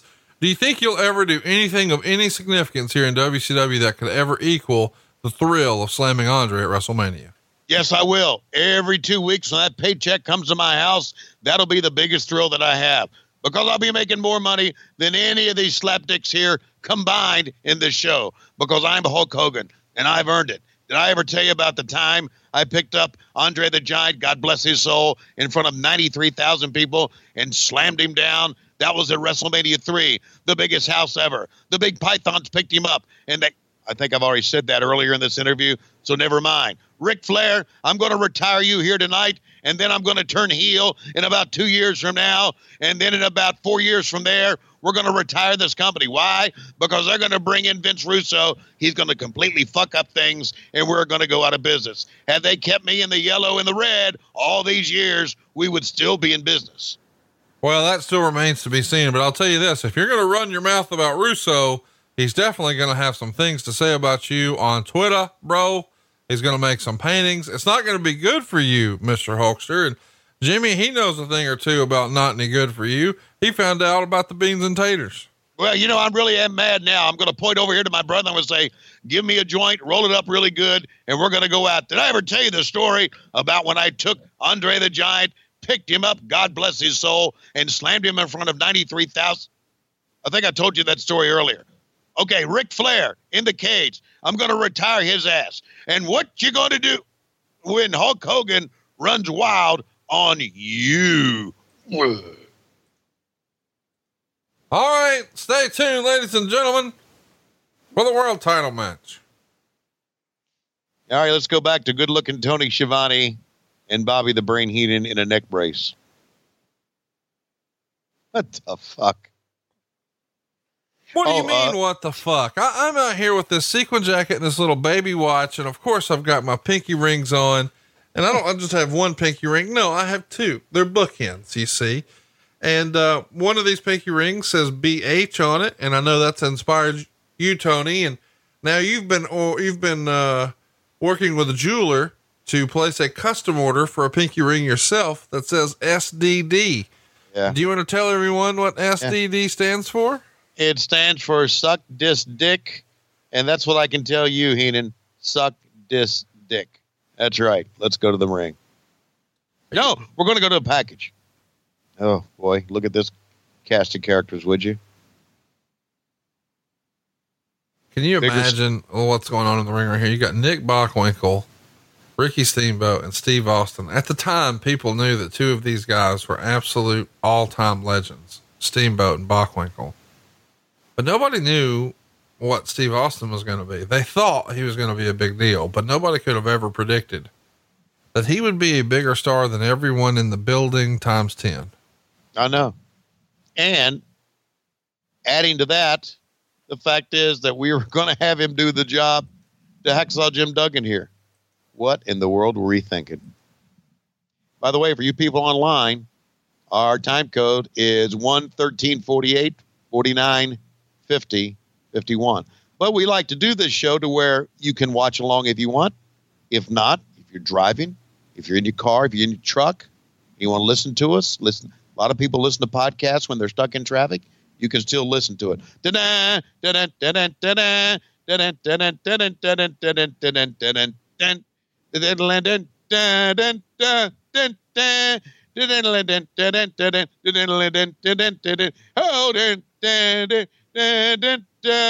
I'm a great American.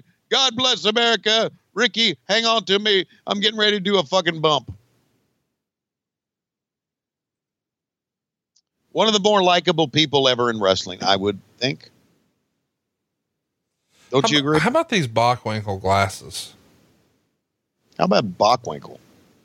I feel like the Bockwinkel glasses. By the way, this is from Fall Brawl. This is the month prior. And Hacksaw Jim Duggan just won the United States Championship from Steve Austin in seconds. Yikes. In hindsight,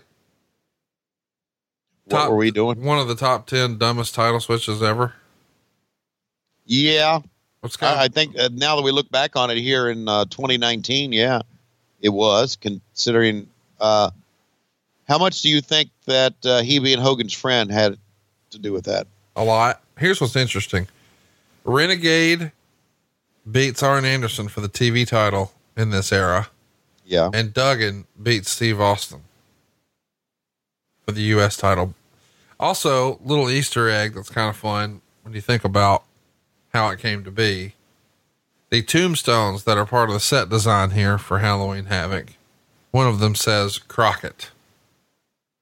Now, a lot of people would say, oh, that's shitty. What a shot. But the reality is, one of the guys, if not the key guy in helping put together the set design here, David Crockett. That's right. So he has a sense of humor. Sure he does. And he gets it, and he had a job, and he worked hard at it, and how about Jim Crockett? Have we talked about that? We haven't. You know, tell everybody. Jim Crockett has come to StarCast. When was the last time you saw Jim Crockett make a personal appearance? Probably 6 years ago. At a But now, wait a minute. That's not a wrestling appearance. That was a baseball appearance. Okay, so a wrestling personal appearance. I've never seen him make one. Yep, this is the first one. Yeah. He made an appearance at the new Charlotte baseball park because they were honoring the family because they were longtime owners of the baseball club in Charlotte.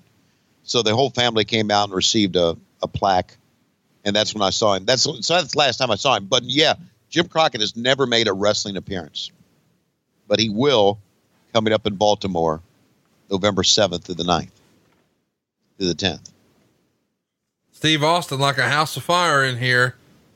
Got the trunks on that say U.S. champ. He's on a mission to get his belt back. These guys are going to go 8 minutes and 2 seconds. And, what a fuck finish it's going to be. It's going to be a DQ for a backdrop over the top rope. Oh, really? I mean, what the fuck on pay-per-view too?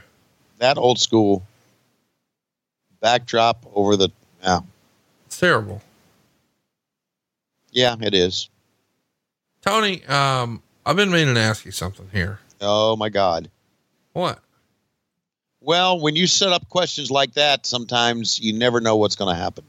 Well, but go ahead. We're friends. We've been doing this long enough. We're in our third season, if you will, but go ahead. We're rounding the bases and we're almost into Thanksgiving territory. Right. And when I think about Thanksgiving, I think about turkeys. And, okay. And as a kid, I'm sure you had to do this too in school or, you know, whatever. There was an activity in your childhood where you had to make what's commonly referred to as a hand turkey. No, a hand. Yes. You would take your hand and trace it. Right. And we call that a hand turkey. A hand turkey. Okay. I didn't know what you called that, but thank you. Hand turkey. I mean, you know what I mean though, right? A hand turkey. Yeah. Hand and turkey. I got it. So here's what I'm suggesting. I think for our friends at Blue Chew and for our Patreon. All right. You should draw a hand turkey with your penis. So instead of putting your hand down and tracing your hand and making it into a turkey, we should do it with your twig and berries. We should do it with your frankenbeans. That would be awfully difficult to do. Well, I challenged great friend of the show, Cassio Kid, to do this recently. Oh my God. And he did it. Yeah, because he's a fucking idiot. Here's the rib. He says it didn't look like a hand turkey. It looked like a miniature pumpkin because it was sort of roundish, oblong, oval shaped with a tiny stem coming out with a little tiny stem. And I just think it would be cool if we started to get we could make this our new thing in wrestling. No, we Just couldn't. Hand turkeys of all the wrestler dicks and then make them shirts at loisrules.com. We have officially run out of shit to talk about here on what happened when. Wait, hand turkey dicks? You know, I'm getting over hand turkeys. I'm telling you, there will be a hand turkey shirt on LoisRules.com before next week's show airs. Hand turkey dicks. What would be great is, you know, we could put a little 2x4 in one of them's hand. We know that's Hacksaw's dick. We could put 2 beers in one of the hand turkeys. We know that's Steve Austin.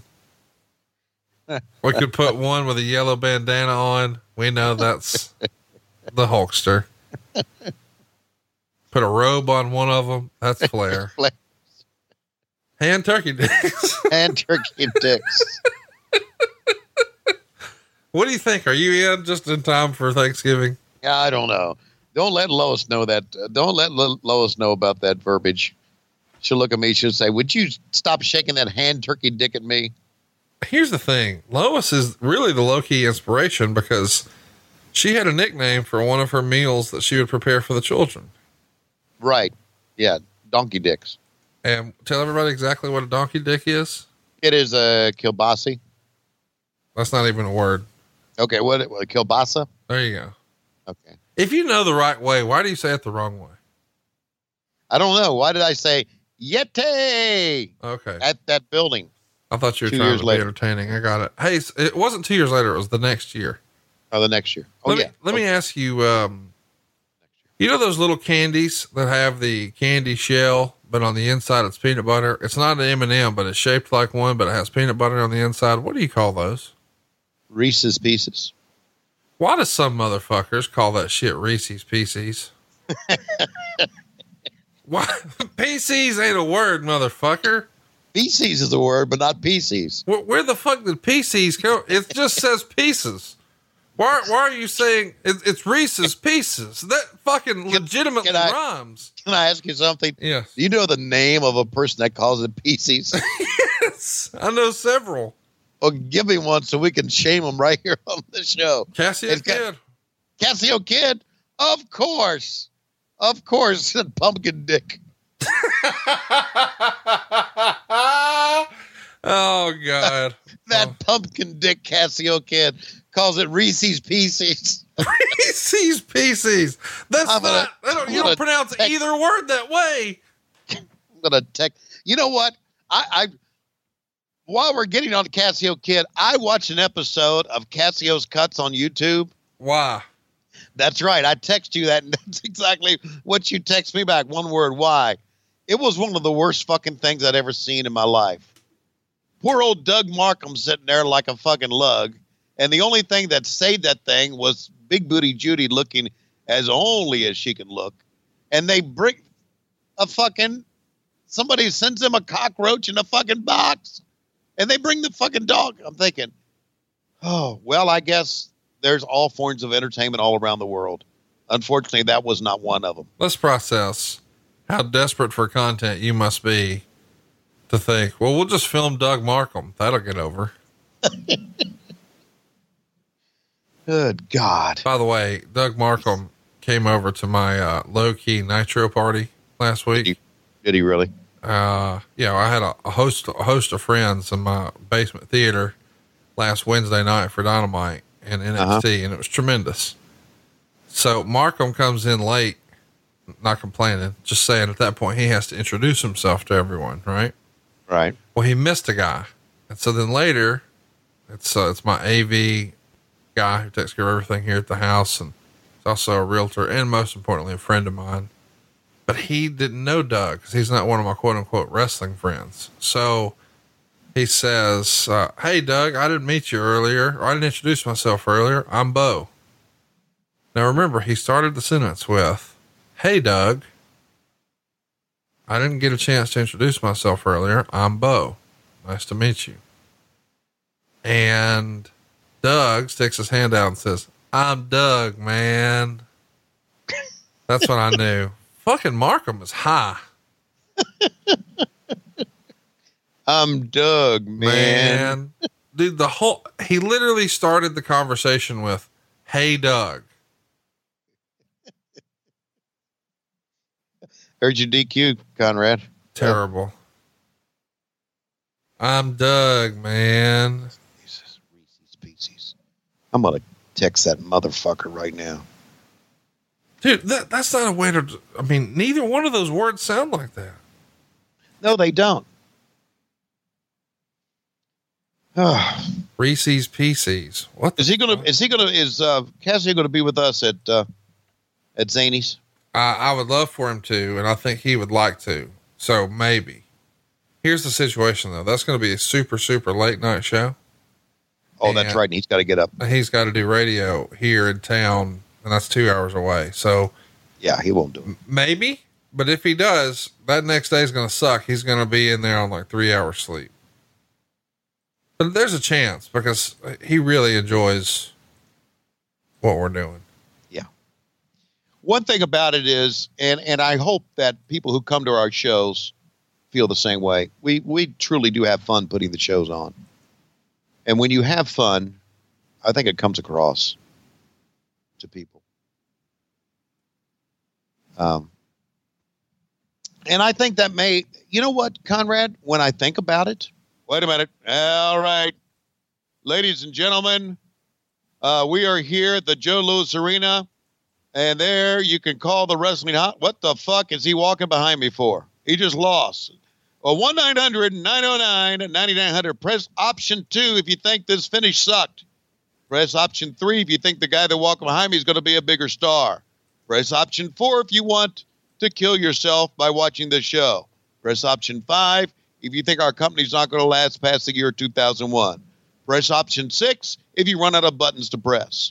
Right now, though, we've got to go bring out Sting. But before we bring out Sting, I think some dumb motherfucker's going to walk right in front of me right now. That's right. Don't you know there's a camera there, you dumb son of a bitch? Let's bring in the one, the only man with the blonde hair. This is Sting.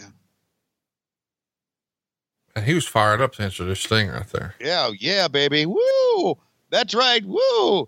That's right. Well, Sting, the word's out. You're going to be coming to StarCast 4, and you're going to be wearing the red, white, and blue face paint that you wore at that big show in Baltimore. Why don't you tell us all about it? It's all you, baby. All right. Well, Gene, I'm going to wear the red, white, and blue face paint because my friend Conrad said, I'll pay you a lot of money to do it. And that'd be the only reason I do it, because I told Conrad I don't want to wear the red, white, and blue face paint because that doesn't work for me, brother.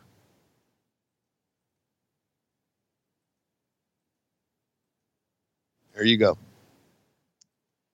Red, white, and blue face paint. That's pretty fucking cool. Hey, make that noise again. That was fun. Dude, that was cool. That sounds like you're in a. Like I was gonna bring up a point. Turn around here, Brain. The point I was going to bring up is that when you have fun, would you turn around here, you stupid motherfucker? When you have fun doing a wrestling show or even a stage show, then the fun that you're having is contagious, and the fans have fun, and they want to come back. And if you go back and you think about it, I have a revelation. Back in 2000 and 1999, 2000, and even the early part of 2001, we weren't having fun. The fans there weren't having fun. No one was having fun, and therefore the fun was not contagious. Fun is the word. Fun sells. Fun makes you want to come back. We weren't having fun. Right now we're having fun, but let's go to the videotape. Don't you agree with that, though? I do. And look at Vader here with the baton. Mm-hmm. Oh, this is when Ray was the guardian angel. Oh, he was rather large there as well.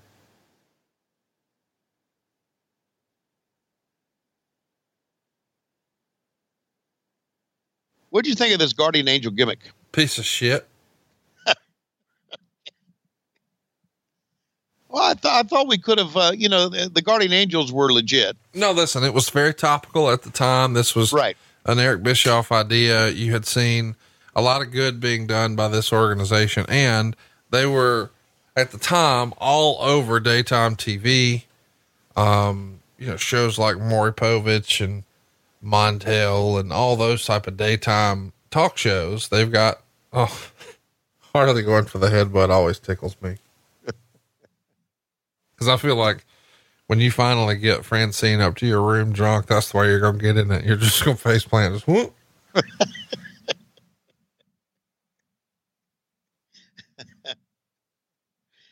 Oh, God, Francine, I love you. Harley is 79 years old. Just I was thinking the same thing. Fuck it. I'm going over the top. That fucking bump. Motherfucker. So where are you at on hand turkeys? Are we doing this? Because if we put a crown on one of them, we can say that was Harley. Okay, I'm going to be very honest with you as I can about if I've ever been on this podcast. I'm not putting my dick on a piece of construction paper and tracing around it. Okay.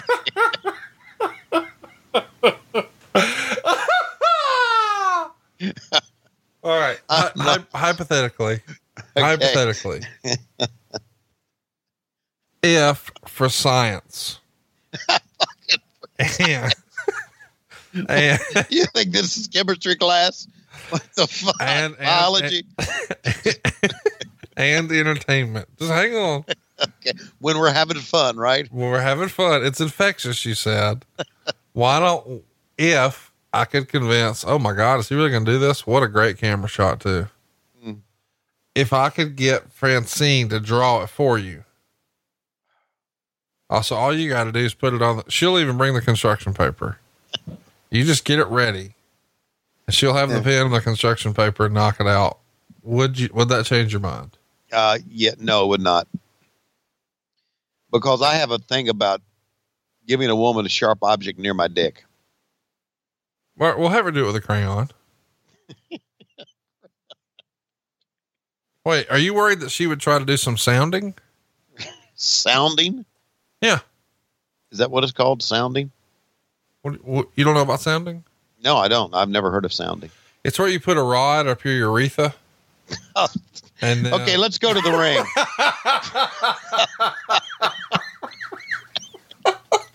Hey, shit. Let's stop that line of thought right now. God.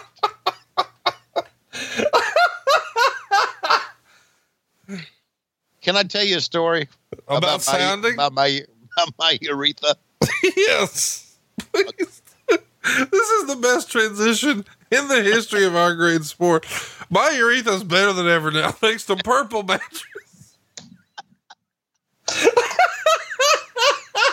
And especially when I elongate it, thanks to Blue Chew. I have been, after years of abuse with Blue Chew. No, Blue Chew didn't hurt my body. It got me harder than I hurt my body. Can I tell you a story about your urethra? Yes, please do. I'm ready. Tell me. Okay. When in 1995, actually about 5 months after this show, I had my major neck surgery. Actually, it was probably about 7 months after the show. May of 1995. Had my neck surgery, major surgery. It was a big deal. I was in surgery for a long time. And when I came out of recovery, I remember coming out of recovery. Now we're talking about, they had gone into my hip, taken out a part of a bone and sawed part of it was just a big thing. And so I was in this hard brace like Heenan is right now on this show. And I remember when I got in recovery, the only thing I remember Lois came in and she looked at me and the first thing out of my mouth was, "What is sticking in my dick?" And Lois says, "What do you mean?" I says, "My dick hurts." You only knew the power of the dark side. It was a catheter, which I'd never had before. So I remember telling the nurse that the catheter is much worse than neck surgery. Have you ever had a catheter in your urethra? No. It is the worst thing ever. It is the absolute worst thing ever. So if somebody ever says, "We got to put a catheter in," Conrad, say, "No, I'll just do some sounding instead. Worst thing ever. What if Francine said, all right, Tony, I'm in, but I'm in the sounding. Nope. I ain't doing it. Nope. What if she said, what about my big boobs, and showed them to you? You mean she would show me her boobs, but I had to do the sounding? Yeah. Well, I think what if she just, hey, I'm going to turn my head and let you finish, but I got to do some sounding. All right. Meanwhile, let's go. Harley race on the outside. I see. Yes. Leon had something to say with, realistically, these are two big badass motherfuckers here, and the match is pretty good for what it is. 2 3/4 stars. But this Guardian Angel version of Ray Traylor, it's a miss. And Meltzer agrees. He says Angel got no reaction coming out, while Vader seemed to almost get a face pop. Maybe these Detroit folks are they're for the heels. Yeah, the Detroit folks are for who's ever over. Meltzer would say, really, Angel's character is almost too obnoxious to get over as a face. Right. He says this was a good match, but it was no different than the match they've had on television too many times. Do you think that guys would fall into traps where they just get into a routine and do the same thing? Oh yeah. That's well documented, because you go back to what you feel comfortable with. And that probably happens some today too, I would think.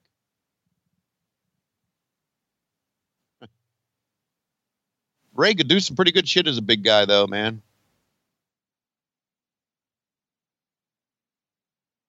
Somebody had told me, and you probably probably know about this.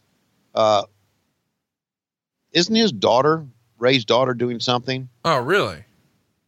Yeah. She's got a foundation or something in memory of her dad. Someone had told me that. And that's all I remember. And that was just recently they said that. Because we were talking about Ray Traylor, and I was talking to this person, although I don't know who it was. Sorry. And we were talking about what a great guy that Ray was. And he was, Georgia native, and, he was Big Bubba, and Dusty found him. And I think Cody may have told me that story about her. Huh. Not sure. Because Cody and I have such great conversations. We really do.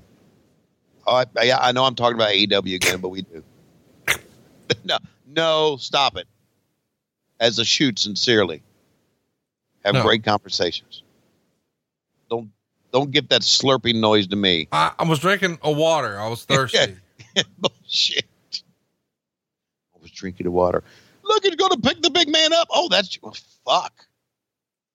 Holy shit. Look at Harley. Oh my God. Jesus Christ. He slammed that big fucker on him. You know what I just realized? What? It's like almost about that time. Okay, we gotta go. No. I'm just saying, we got out of the habit because we've done a Q&A episode, and we did a Tony Returns to TNT episode. What?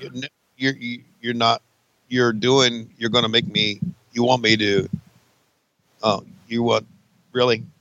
Yeah. Okay. We're talking about Tony Reed's rap. I know what you're thinking. We're still doing it? Yes, we're still doing it. That's what I'm thinking. Why are you being like that? So what song do we have to read today, Conrad? Today, we've got Take That Shit to Trial. Or I'm sorry. Trial Time from The Last Mr. Big. What? Yeah. That's actually a thing? Yeah.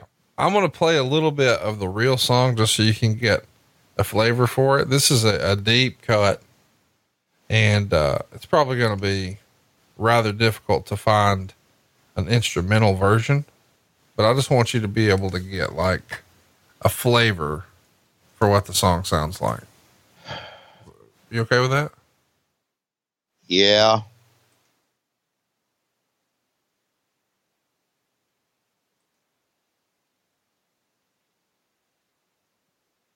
The news center KBD to be released. And I asked him, why did you do care about my family? Go home.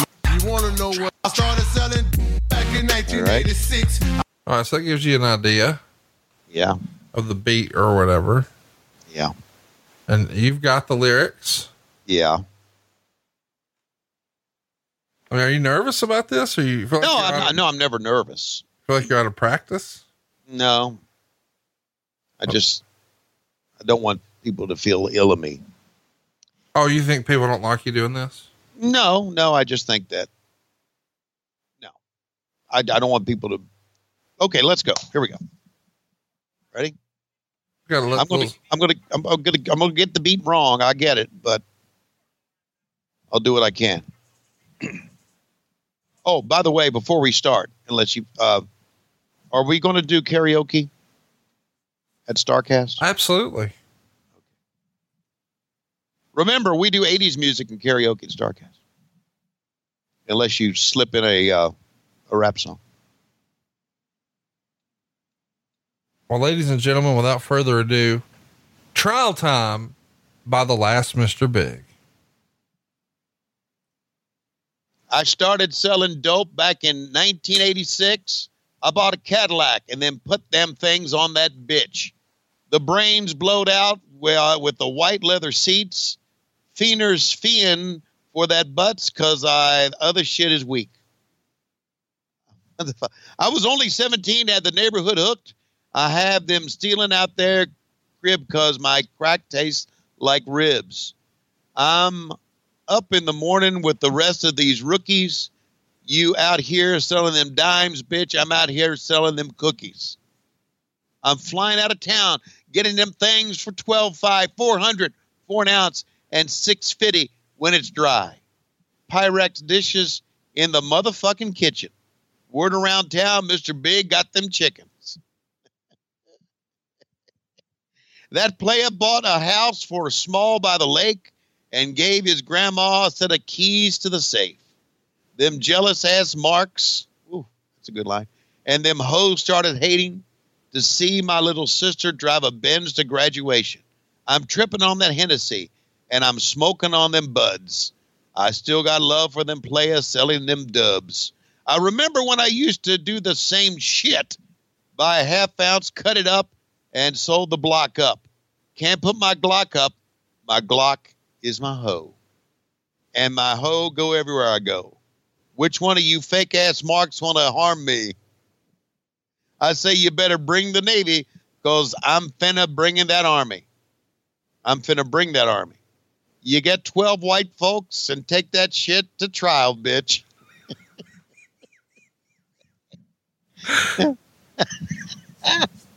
I got to make a plan because them laws is on my ass. I got a bird and I got to sell it fast. They know about the down payment on my third house. They know about the diamond in my little sister's mouth. They know about the Benz and the Black Pathfinder. They know about the vacation trip I took to China. They know about the hoe I was fucking named Kathy.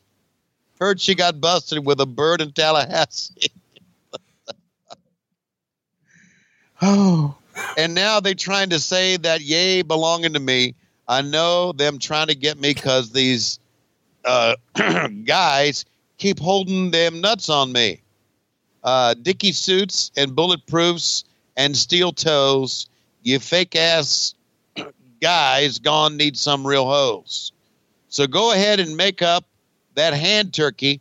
I pack my shit because it's time for me to go. I'm getting tired of them kicking at my door.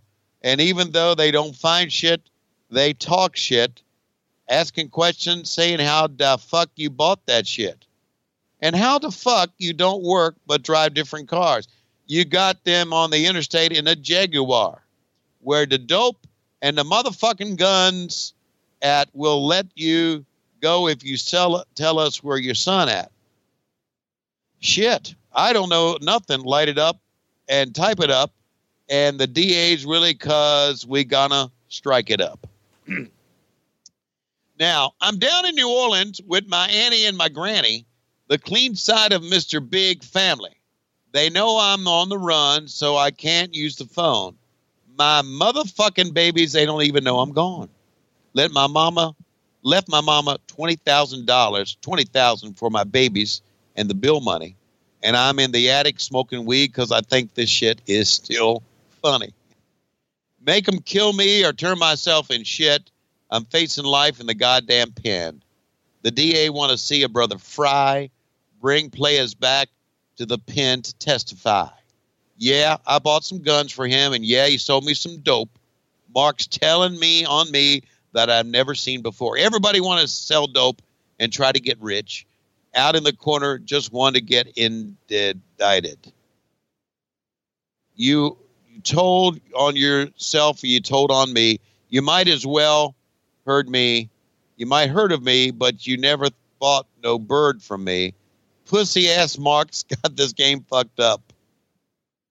That's the line of the song. That's the line of the song. Or pussy ass Mark's got this game fucked up. Telling on Marks just to get them time cut. An SKS with a magnifying scope. If you want to fuck with me, bitch, you better get them white folks. All you hoes and all you marks better take that shit to the motherfucking trial. All you hoes and all you marks better take that shit to the motherfucking trial. Take that shit to trial, bitch. Take that shit to trial, bitch. Take that shit to trial, bitch. Take that shit to trial, bitch. And just for shits and giggles, pussy ass Mark's got this game fucked up. This is from what, Mr. Big? Yeah, it was great. Was Mr. Big in trouble? You mean in this song? No, was he legit in trouble? I don't think so. Because it sounded like he was on the run from the cops. Oh, in this song, yes. Oh, okay. But this wasn't real life. I was a big fan of this particular song. He did a great job with this.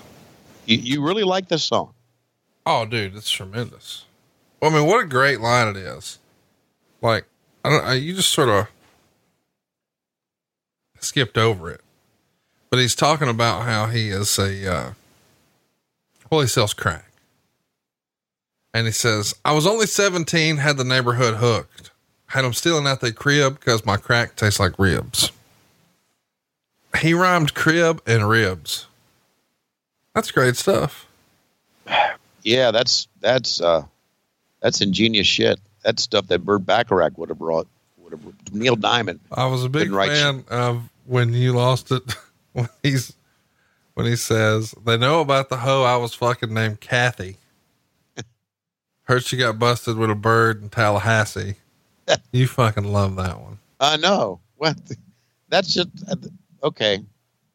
That's kind of just throwing shit together, don't you think? But that's music today. I get it. I understand. What a great way to start the song. I started selling dope back in 1986. I bought a Cadillac and put them things on that bitch. Come on. That's awesome. Do you think so? I want to make a wrestling version of that for like Arn Anderson. I started selling backdrops back in 1979.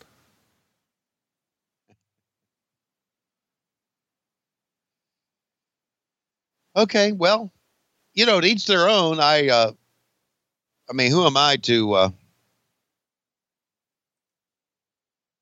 criticize? Next up, we've got the Nasty Boys on one side, Terry Funk and Bunkhouse Buck on the other.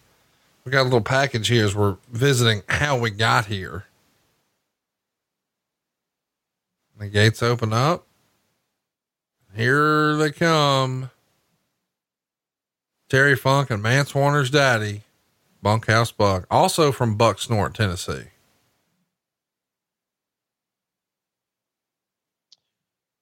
What a crew, man. Terry Funk lives forever too, doesn't he? Dude, I just have an irrational hate of Colonel Robert Parker. I know he's a great performer, but this outfit, how would you describe, how would you explain this to somebody? I would say, this is a plantation owner's. It's, by the way, it's 1994. You used I know. a plantation owner. I know it's wrong, isn't it? But the idea was Colonel Robert Parker was kind of like, he should have been with, the Honky Tonk Man, right? Now, Colonel Tom Parker didn't dress like this, but that was the idea.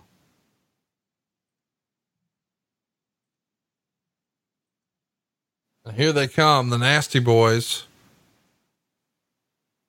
We are the boys. How about that jack-o'-lantern? And the Beavis and Butthead mask. By the way, the Nasty Boys theme song, where are you at? One of the best? Oh, yeah. Love it. I don't know. Really, Jimmy Hart is probably the most underrated music guy. Oh, yeah. He's low key.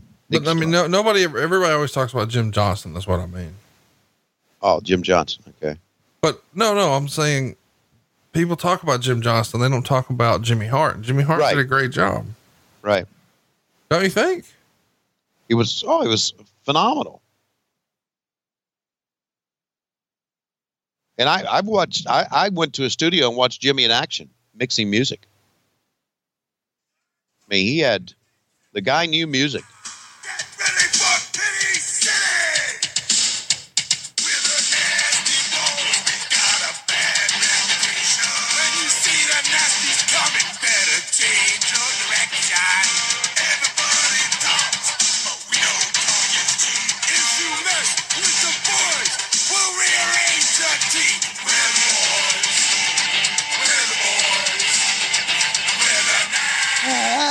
Nasty Boys.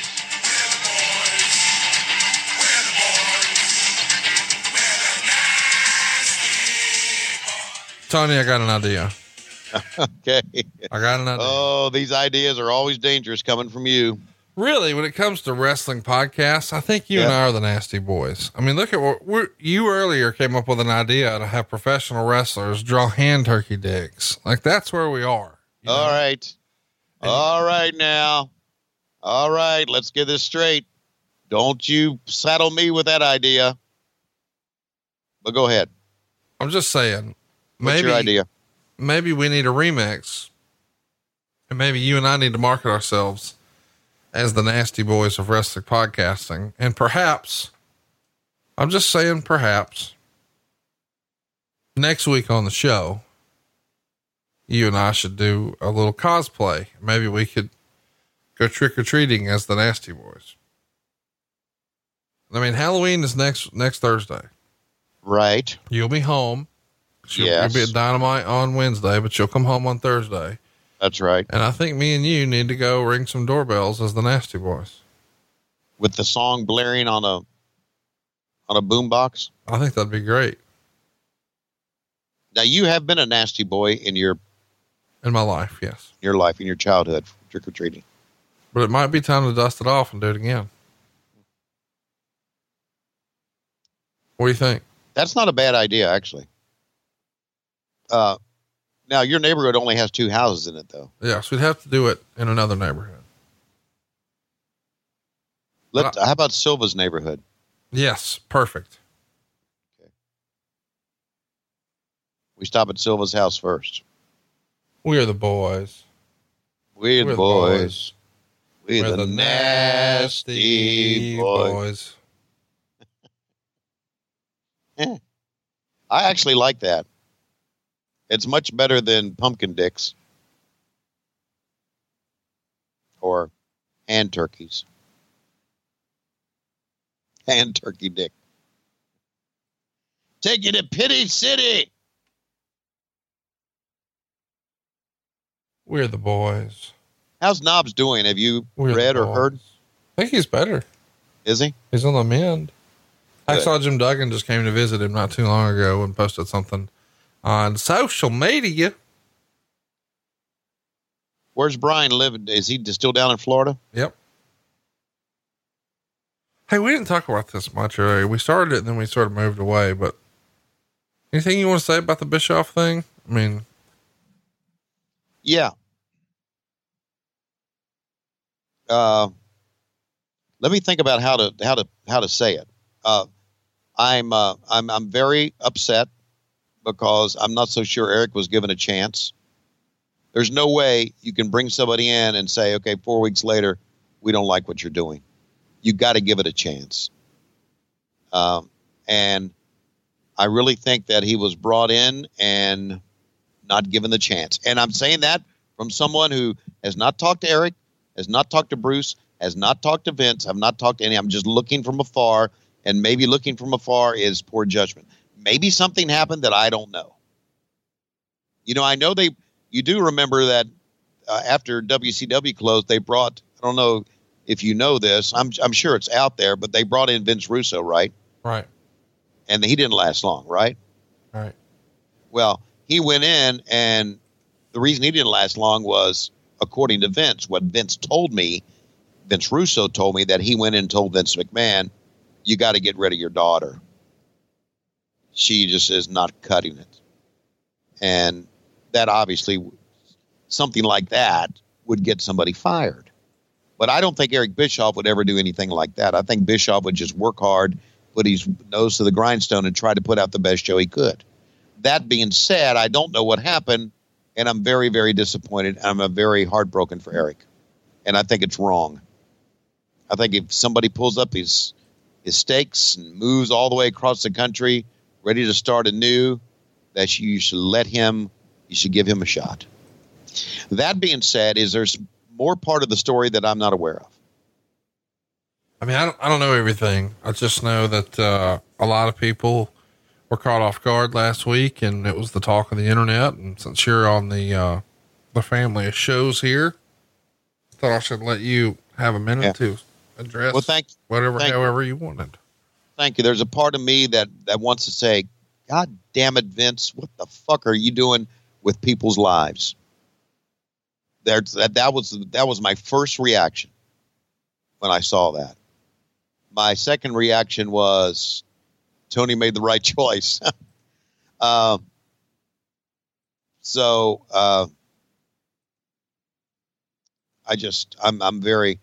a part of me that's very angry because of it. It is. It's almost as if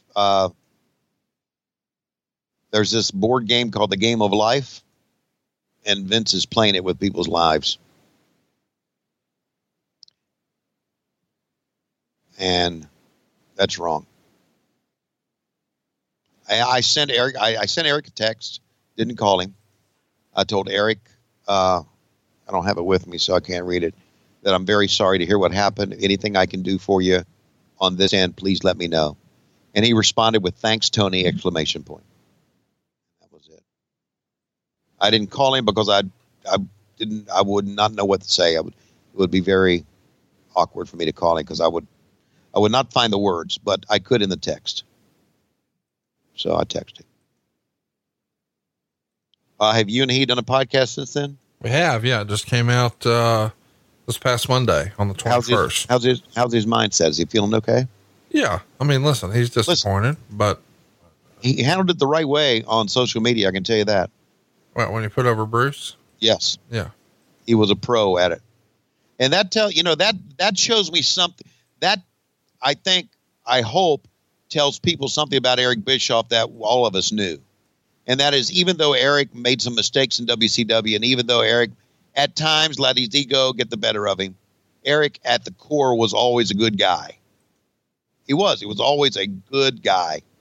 And so ass on the pumpkin. The fans kind of liked this finish, didn't they? Speaking of pumpkins, did you hear me and Taz get into it last week? No. He's fucking not happy with me. Really? Yeah.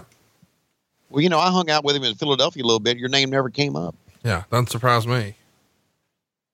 Why is he mad?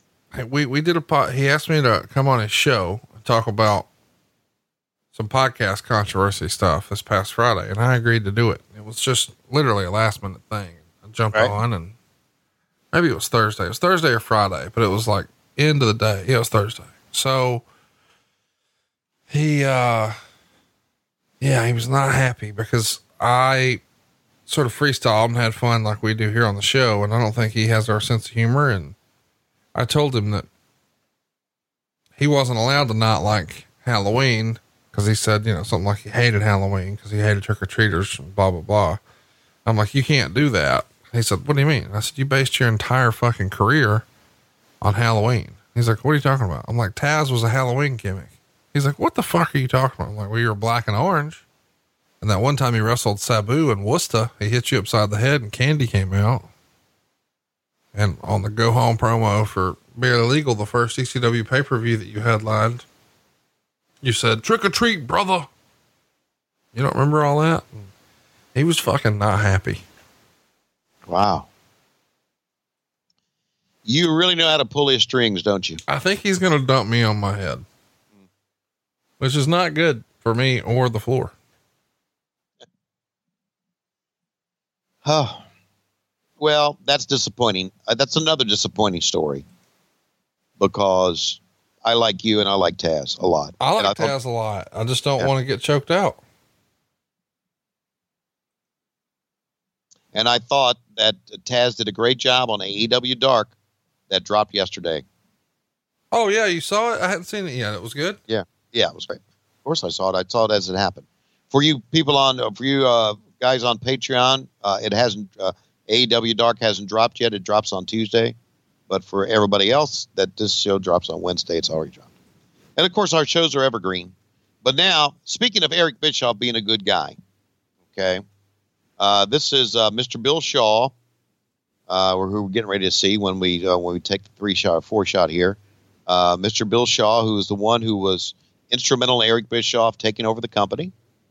He was one of Ted Turner's right-hand men, and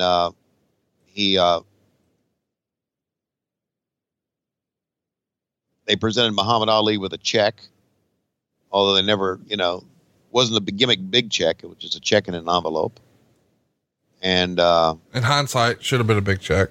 Should have been a big check, right? Would have been funny if Shaw just like reached into his pocket and pulled out a rubber band of hundreds. Right.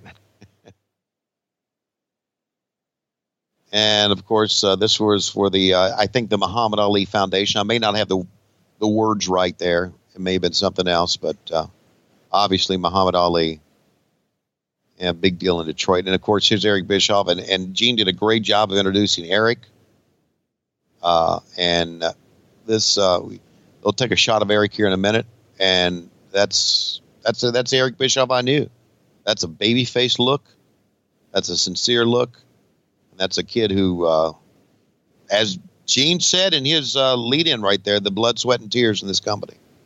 So, how about the lady in the front row with the sign that says Muhammad Ali, you're simply the best, and it's YOUR? I mean, but she put a lot of time into that sign. It's got a lot of sequined trim around the outside, and blood, sweat, and tears into that sign too. And she's not a kid. This is a very grown woman. Yeah, she's.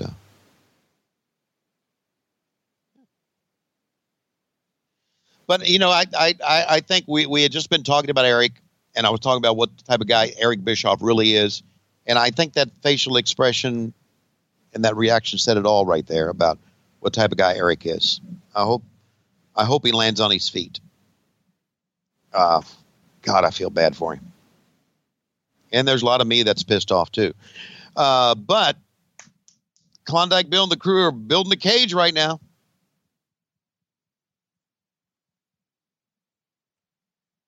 Can't wait. The way you guys would have to, filibuster before the main event, whenever you're putting up a cage like this, that's got to be a big thing you have to plan for in the production meeting with packages and stand-ups and wraparounds. And right. Do you think that hurts the momentum of a show, or do you have to, is there a way to do it skillfully?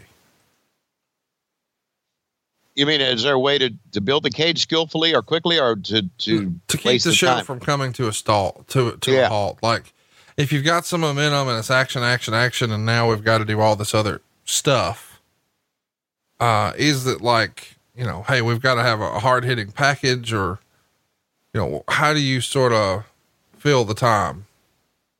Well, normally we would have a hard hitting package, and normally we would, fill it with the storyline to get you caught up on the story. Although there was a school of thought that always said, well, by the time they get to the pay-per-view, they know the story. I never thought that was the correct line of thinking. But they started building the cage quicker because they started flying the cage in. Explain what that means. All right. The old school way would be have guys build one side, build another side, hook it to that, and build all four sides around the ring. The new school way would be to take the cage, already have it built, have it suspended like they do right here, and lower the cage to the ring. That would certainly speed up the setup time with the cage, and it was a little bit more dramatic. Don't you think? Oh, for sure. I just know a lot of people would not be familiar with the phrase "fly the cage in." Right. They dropped the cage from the ceiling. And here we come. The Nature Boy Ric Flair looking only as he can look. I think that's my favorite robe I can't find. I say this at least once or twice a year. If you know where this Flair butterfly robe is, hit me up. I would love to buy you a brand new 4Runner in exchange for it. It's the coolest Flair robe. I mean, it's the one I remember most when he was on the cover of the WWF magazine, and it was a big deal at the time. And that's also the robe that has floated around with Sherry Martel posing in it, presumably naked. But I don't know, did Flair always sort of insinuated that him and Sherry were just drinking buddies, but you were just freestyling, probably trying to look for a laugh. But right. Do you think she ever legitimately got a one-way trip on Space Mountain? I think it's possible. I think once you start drinking a lot with a girl like that something would eventually happen at the end of the night at times. I think that's possible. But then again, there's always the case of, Sherry seemed to be unhinged at times, and he just probably didn't want to have that trouble. Just freestyling here again. Maybe I'm wrong. Brother Brute, I almost busted his ass. Oh, by the way, for you, you guys and gals online, 208 20 21 22 23 24. When you go to a wrestling show, when was the last time you went to a wrestling show just to watch it? Double or Nothing? Is that it? Yeah. Did you have any treats? What did you enjoy? Did you have like a Diet Coke or a Diet Mountain Dew and some Reese's Pieces? No, I would have drunk, I think I had I didn't have any Reese's Pieces, but I think I had a drink. I think I had a cocktail. Wow. You put a little booze in it. Yeah. I think, Matt, my son who was with me, if you'll recall, since you so graciously got us those tickets, went and got me, something to drink. And I'm not really a beer drinker, but, he got me some booze. And you know what? Jim Ross has got me to drinking again. Yes, he has. He introduced me to Moscow Mules, and man, I like them. And I'm telling you, I went years. I would go to the doctor, and they would always put on on this thing you got to fill out. You got to fill it out every time for some unknown reason.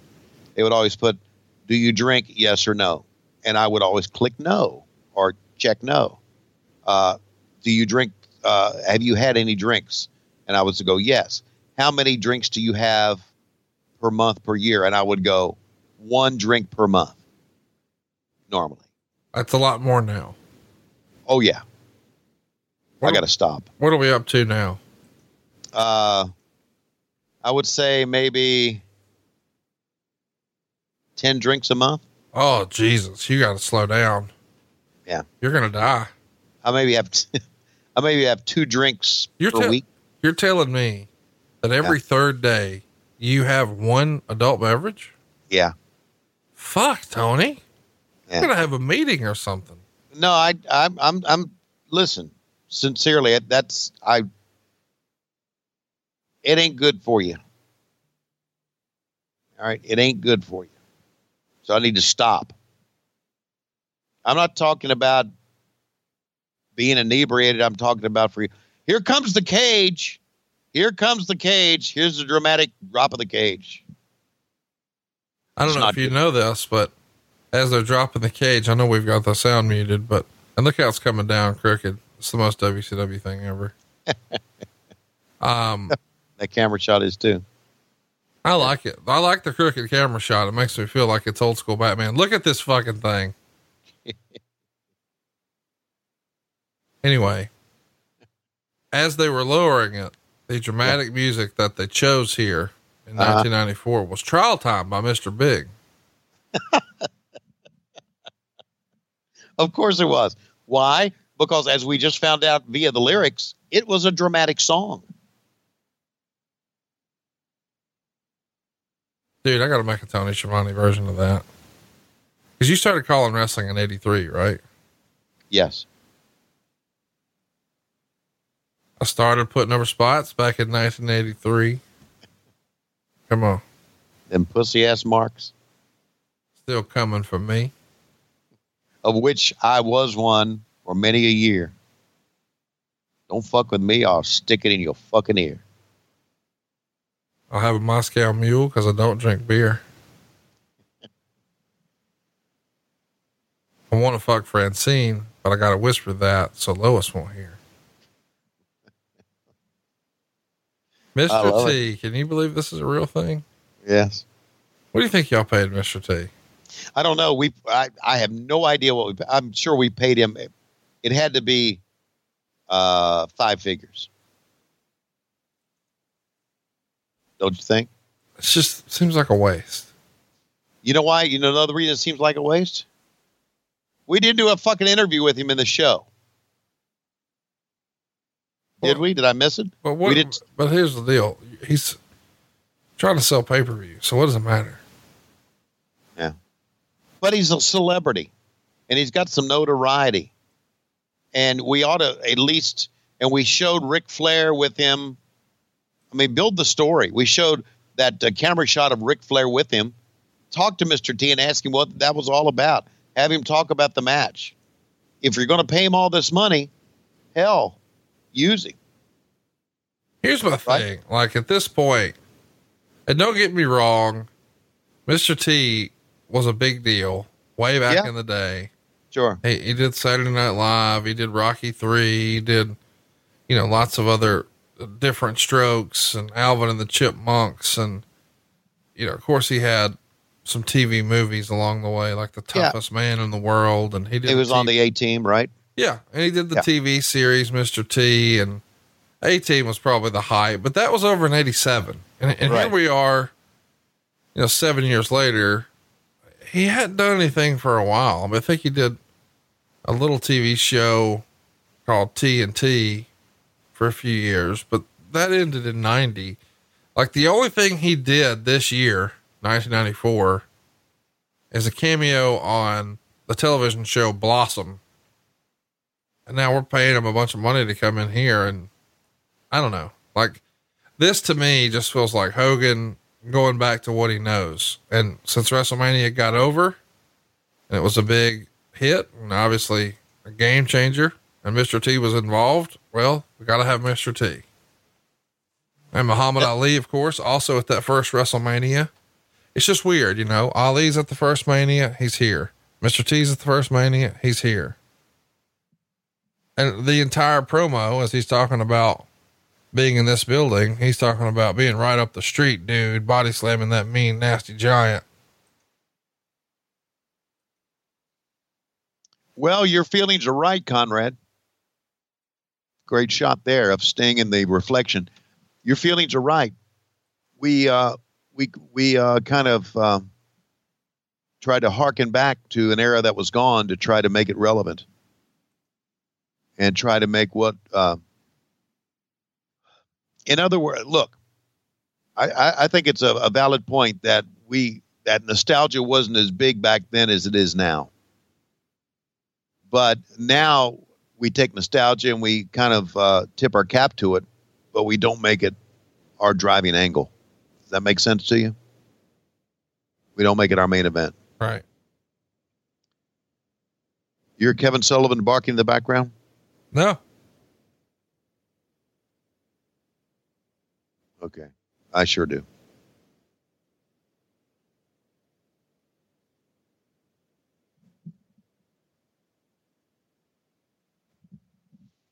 Jesus. Muhammad Ali watching on.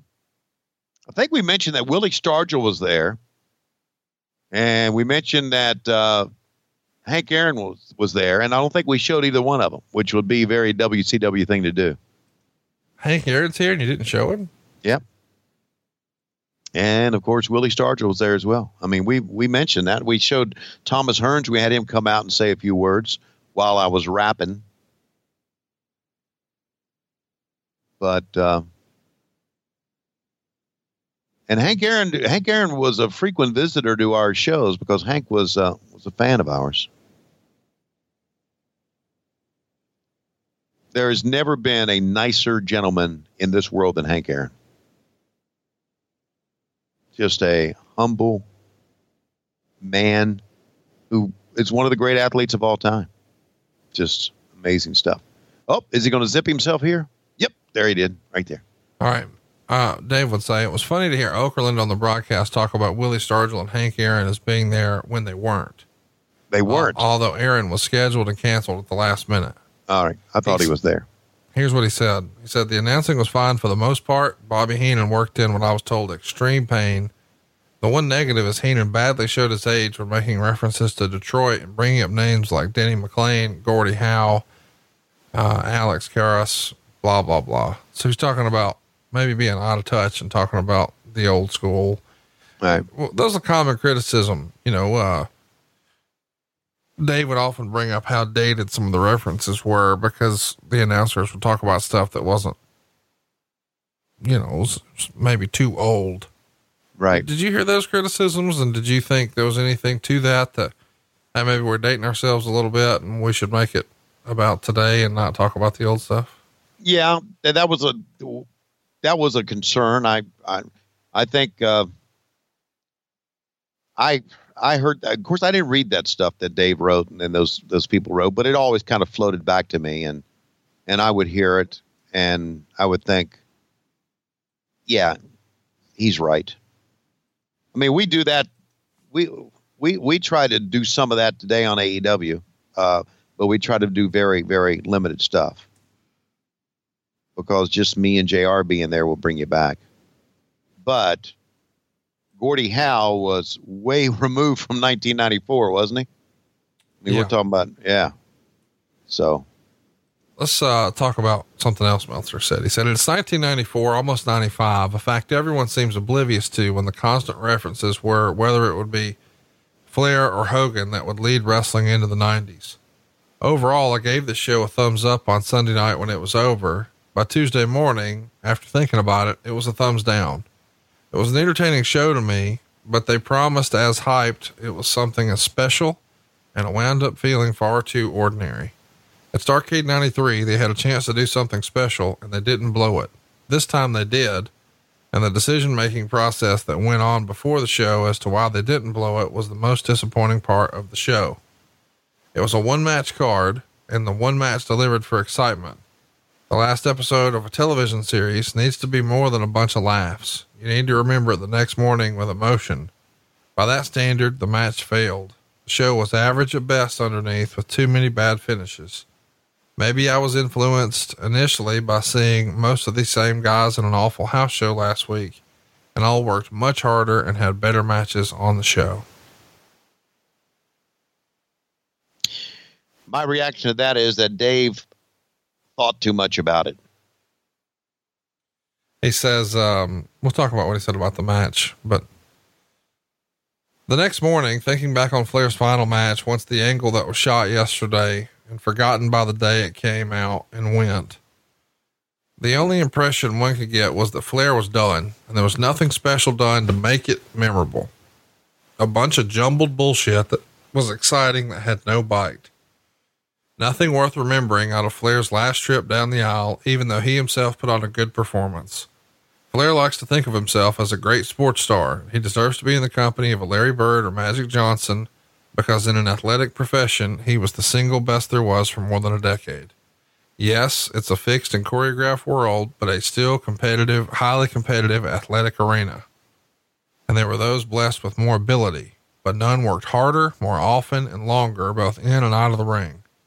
Unlike many others who weren't as good, and few were as good or lucky, and very few that work hard, he in turn got what he deserved out of the business in terms of fame, money, and reputation. Even Larry Bird and Magic Johnson could never boast of being the single best in their profession 9 nights out of 10 for a period of more than 10 years. But no company was lucky enough to have a Larry Bird or Magic Johnson would ever send them on their way in such a pitiful manner. Not for them. It made me laugh when people after the fact complained Flair deserved better, even though for all of his hard work and all he meant to a company that wouldn't even exist today without him, sure he did. But if he wanted it bad enough, he could have gotten it. His fans deserve better on this night because they make up a sizable, perhaps majority portion of the record revenue this company will derive from the event. It was they, not Flair, who felt spit on Sunday night. In most cases, the careers emotionally of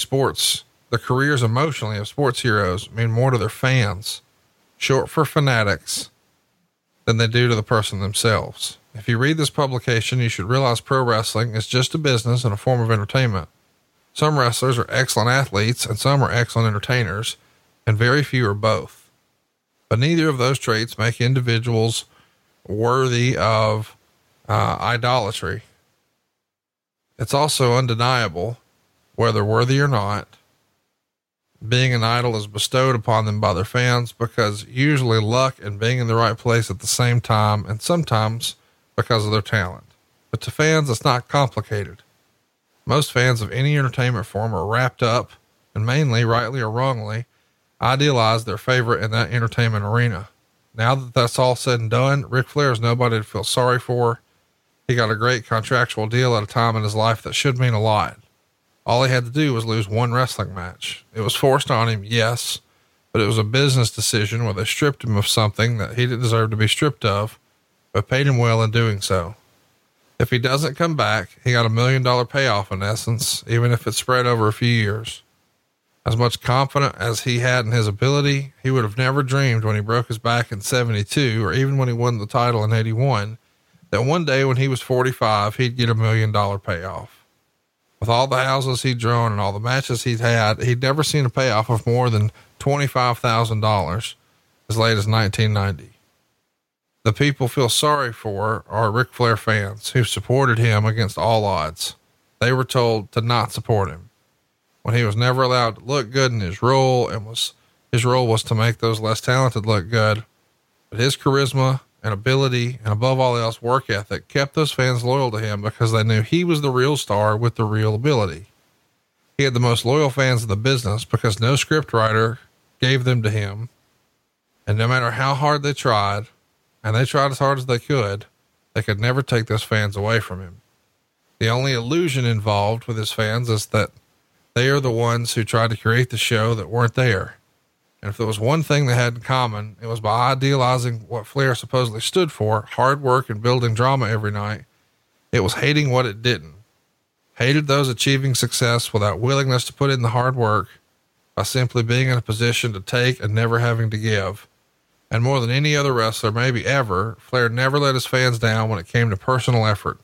It didn't matter what the finish was booked. It didn't matter if he was sick or on the road 30 days straight. If he was injured or had a terrible opponent or was up all night the day before partying, he never claimed an excuse and he never needed one. He never let them down until the end. And then he did. big time. By being the job boy to the only wrestler that could never accept him sacrificing himself for. Where Ric Flair missed the boat on Ric Flair is that Flair versus Hogan was not a fake wrestling match to his fans where he could lose. And it was okay because he carried another less talented performer to heights he couldn't reach on his own. It represented a lot of things to a lot of different people on both sides of the coin. So he's breaking down, you know, how serious this is, the decision to retire and this stakes match here. And even though he's putting over how strong Flair was as a performer, he's also very critical of him sort of selling out for this position. In hindsight, we realize Meltzer's probably overreacting because Flair's not going to be retired for very long, but at the time, nobody knew that. And I like what he's saying about, you know, these fans who are here as WCW fans, most of them are here because of stuff that Ric Flair has done, not Hulk Hogan.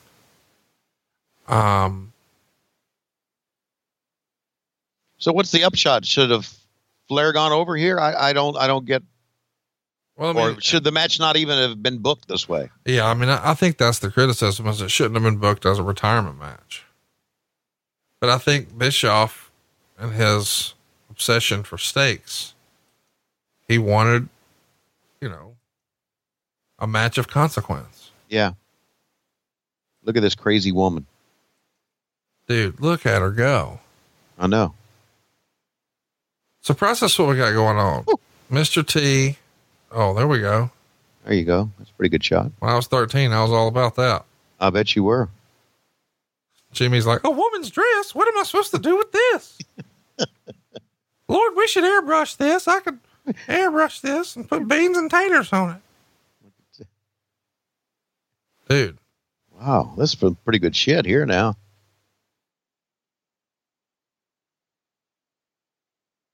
Sting has pulled a woman down by her hair. What?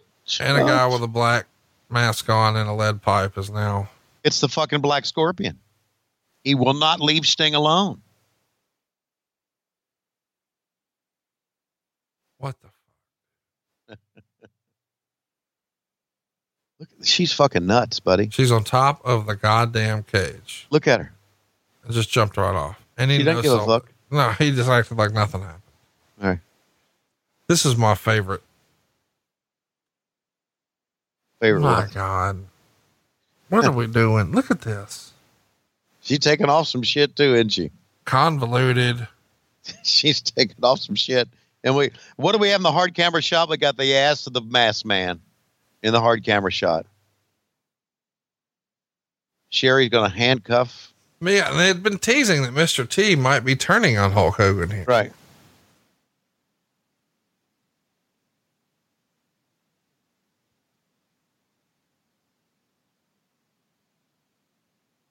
By the way, they go 19 minutes and 25 seconds. Do you want to guess what the rating for this one was? Don't tell me it was a dud. 4.25. 4.25? All right. So the stars are 4.25, but Meltzer the day later gave it a thumbs down. See, again, I'm telling you, Dave thought too much about this. Your thumbs up or thumbs down is based on what you felt right after the show ended, not the next fucking day after you got a call from Flair or whoever helped you come up with your ideas. By the way, Flair or Meltzer would write, Flair should have retired in Charlotte last December because the final memory is one that lasts a lifetime. No. He'll probably return and the David Copperfield act will be forgotten, but in the event he doesn't ever wrestle again, one last thing needs to be said. Thank you. Did Meltzer really think that Flair would never wrestle again? I mean, did you hear the way he wrote? I mean, yeah. You know what? Meltzer's working us. He's working his readers. No one believed Flair would never wrestle again. No one. If Meltzer did, he was the only one. Why do you even put that if? Next time, is Dave coming to StarCast? I don't know. Because I got to, Dave, did you really think at the end of Halloween Havoc 94 that Flair would never wrestle again? You put if. Was there some doubt in your mind? There was no doubt in anyone's mind. I think it was a thumbs up show. Leave it at that. Don't overthink it. Did you leave the show thinking, hey, that was pretty cool? Then that's thumbs up. Not the next day when you have to think about, did he really wrestle his last match? No. Of course he wasn't going to wrestle his last match. Other than that, though, Sherry's pretty provocative, don't you think? I just can't believe that Hogan's he just kicked a woman in the face. Well, no, he gave her the big boot. What's the difference? Oh, he's hooking up. Ooh. Oh, go point him. No, Flair said no. He blocks it. Boom. Blocks it. Boom. Boom. 1, 2, 3, right? Here it comes. The leg. Come on. Put it near Mr. T. Drop the leg. Wake up. What? Okay. 1, 2, 3. Oh my God. Do you think Flair's career is really over, Conrad? Well, Meltzer would report 2 weeks beforehand. The final matches for Flair in the Carolinas were October 6th in Greensboro and the 7th in Charleston, South Carolina. In Greensboro, when they announced the pay-per-view match and the career versus career steps, the crowd didn't even react to the announcement. Yeah. Because they knew. Also, go ahead. Not a bad effort for Eric for the stakes. Okay. I'm sure there's some people out there that thought maybe Flair's gone, but no one believed it. In the wrestling world, a retirement match never really was there ever a retirement match that really ever stuck? No, not that I'm aware of. So. Look at that lady in the front row, dude, with the Hulk Rules shirt pointing to Ali and.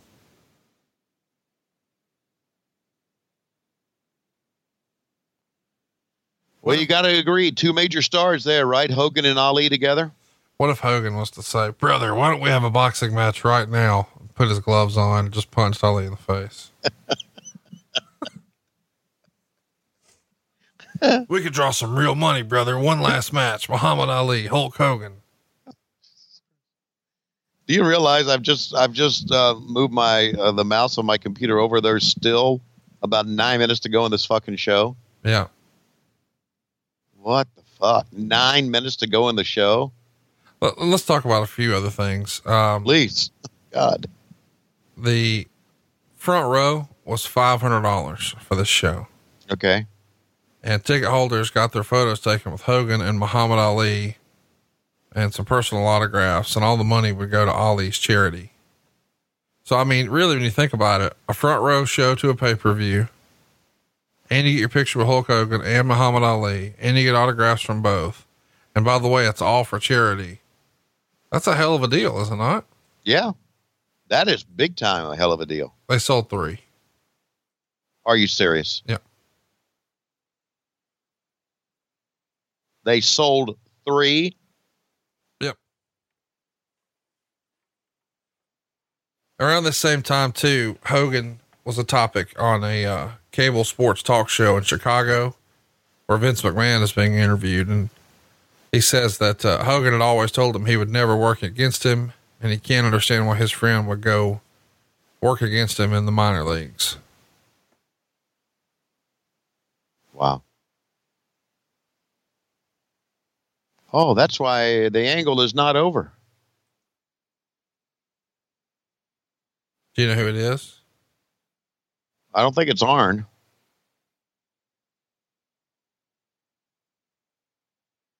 Did we unmask him? Do I remember? Yeah. Okay. We're setting up Starrcade 1994. All right. He needs to know the identity of this masked man who's been trying to ruin his life. Okay. And take his title, cost him his career. The cartoon wind up of the punch, dude. Where are you at on it? It's to me like Flair flipping over the top turnbuckle. It's part of the gimmick. Here we go.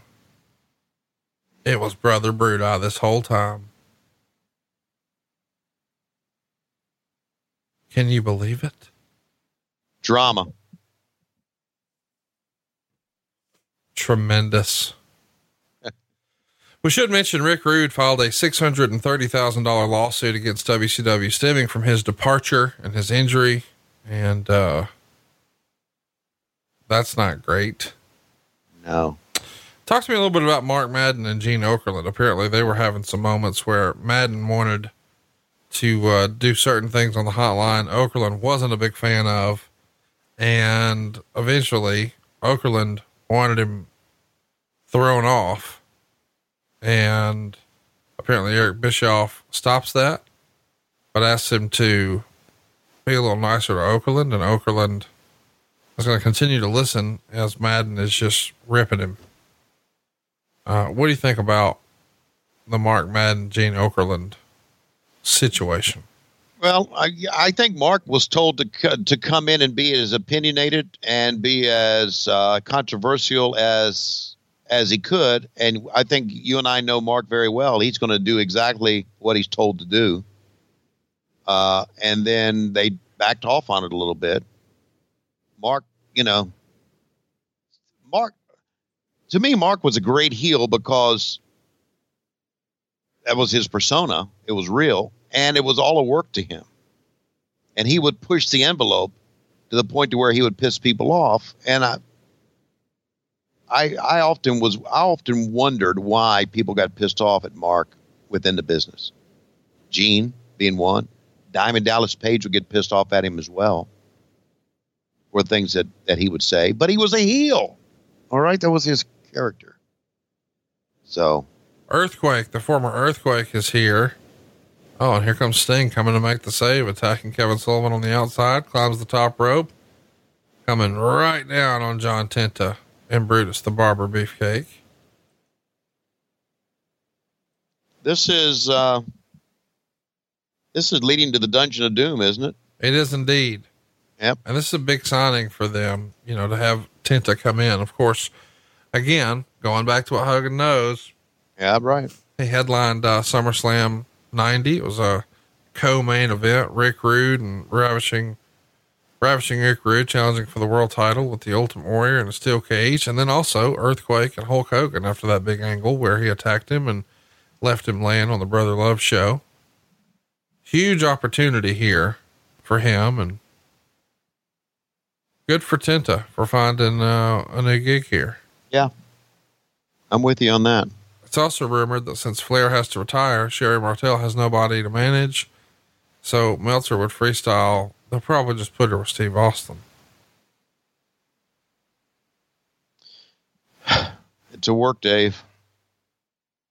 She's going to have a job. It's a work. Give everybody the time code here. Okay. The time code that I have is 238, 50, 51, 52, 53, 4, 5, 6. Well, so we got about 4 minutes to go on the show. 3 minutes and something and change. And Sting's helping Hogan up.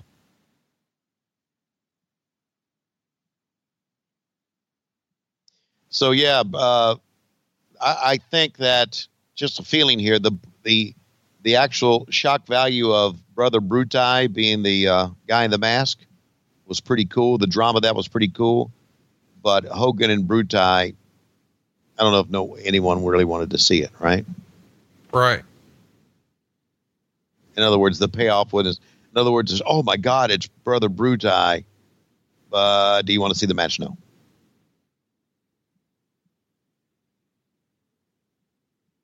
What an interesting time to go back and look at, because, just 2 years after this, the NWO is running roughshod, and it's a whole new world. By the way, the Wrestling Observer reader poll, this got 30% thumbs up, 49% thumbs down, 19% thumbs in the middle. The best match, and it wasn't close, is Ric Flair and Hulk Hogan with 119 votes. Second best is Dustin and Arn, which got 20. The worst match, also not close. It's Kevin versus Dave Sullivan. 91 votes there. Yeah, the reader poll right on. And of course, a lot of the readers of Dave Meltzer's newsletter back then hated Hulk Hogan. So anything that put Hulk Hogan on top at the end, even though, as you can see, he's being helped off here, it doesn't look like he's up top. But any show that had Hogan on top at the end would probably get a thumbs down from Meltzer's readers. Well, Tony, this show hopefully didn't get a thumbs down from our listeners. We appreciate everybody tuning in to Halloween Havoc 1994 today. We've got lots of fun stuff coming your way as we march towards the end of the year. Coming up next week, Halloween Havoc 1996, which is such a great show, a great undercard, big names in the main event, Hulk Hogan and Randy Savage. And you may remember, this is the show where Hulk Hogan has a hairpiece. So I'm sure we're going to have fun with that. Wow, we really are. We've also got November to Remember 1999 coming your way November 6th. On the 13th, it'll be Clash of the Champions 25. On the 20th, it'll be Clash 13. And then we'll finish out November with something I know you're going to be excited about. Starrcade 84. We're going to do that one on November 27th. Wow, I am excited about that one. Starrcade 84. Woo, you're talking about going back in time. Can't wait. Well, Tony, when I look at my clock, I feel like it's about that time. You're exactly right. But look, Conrad, would you look in the ring? Someone has left a trail of Reese's Pieces in the ring and making his way to the ring. No, it's not E.T. It's that fucking Casio Kid. And right next to him is that dumbass Doug Markham. They are picking up Reese's Pieces and they're eating them as they come to the ring. And now they walk into the ring and they're showing us their artwork. My God. They got hand turkeys, but they look like pumpkin dicks. What's going on? We are desperately out of time. We'll see you next week on What Happened When. We're on the MLW Radio Network, but on Mondays, we're always on Patron. I'm Doug, man.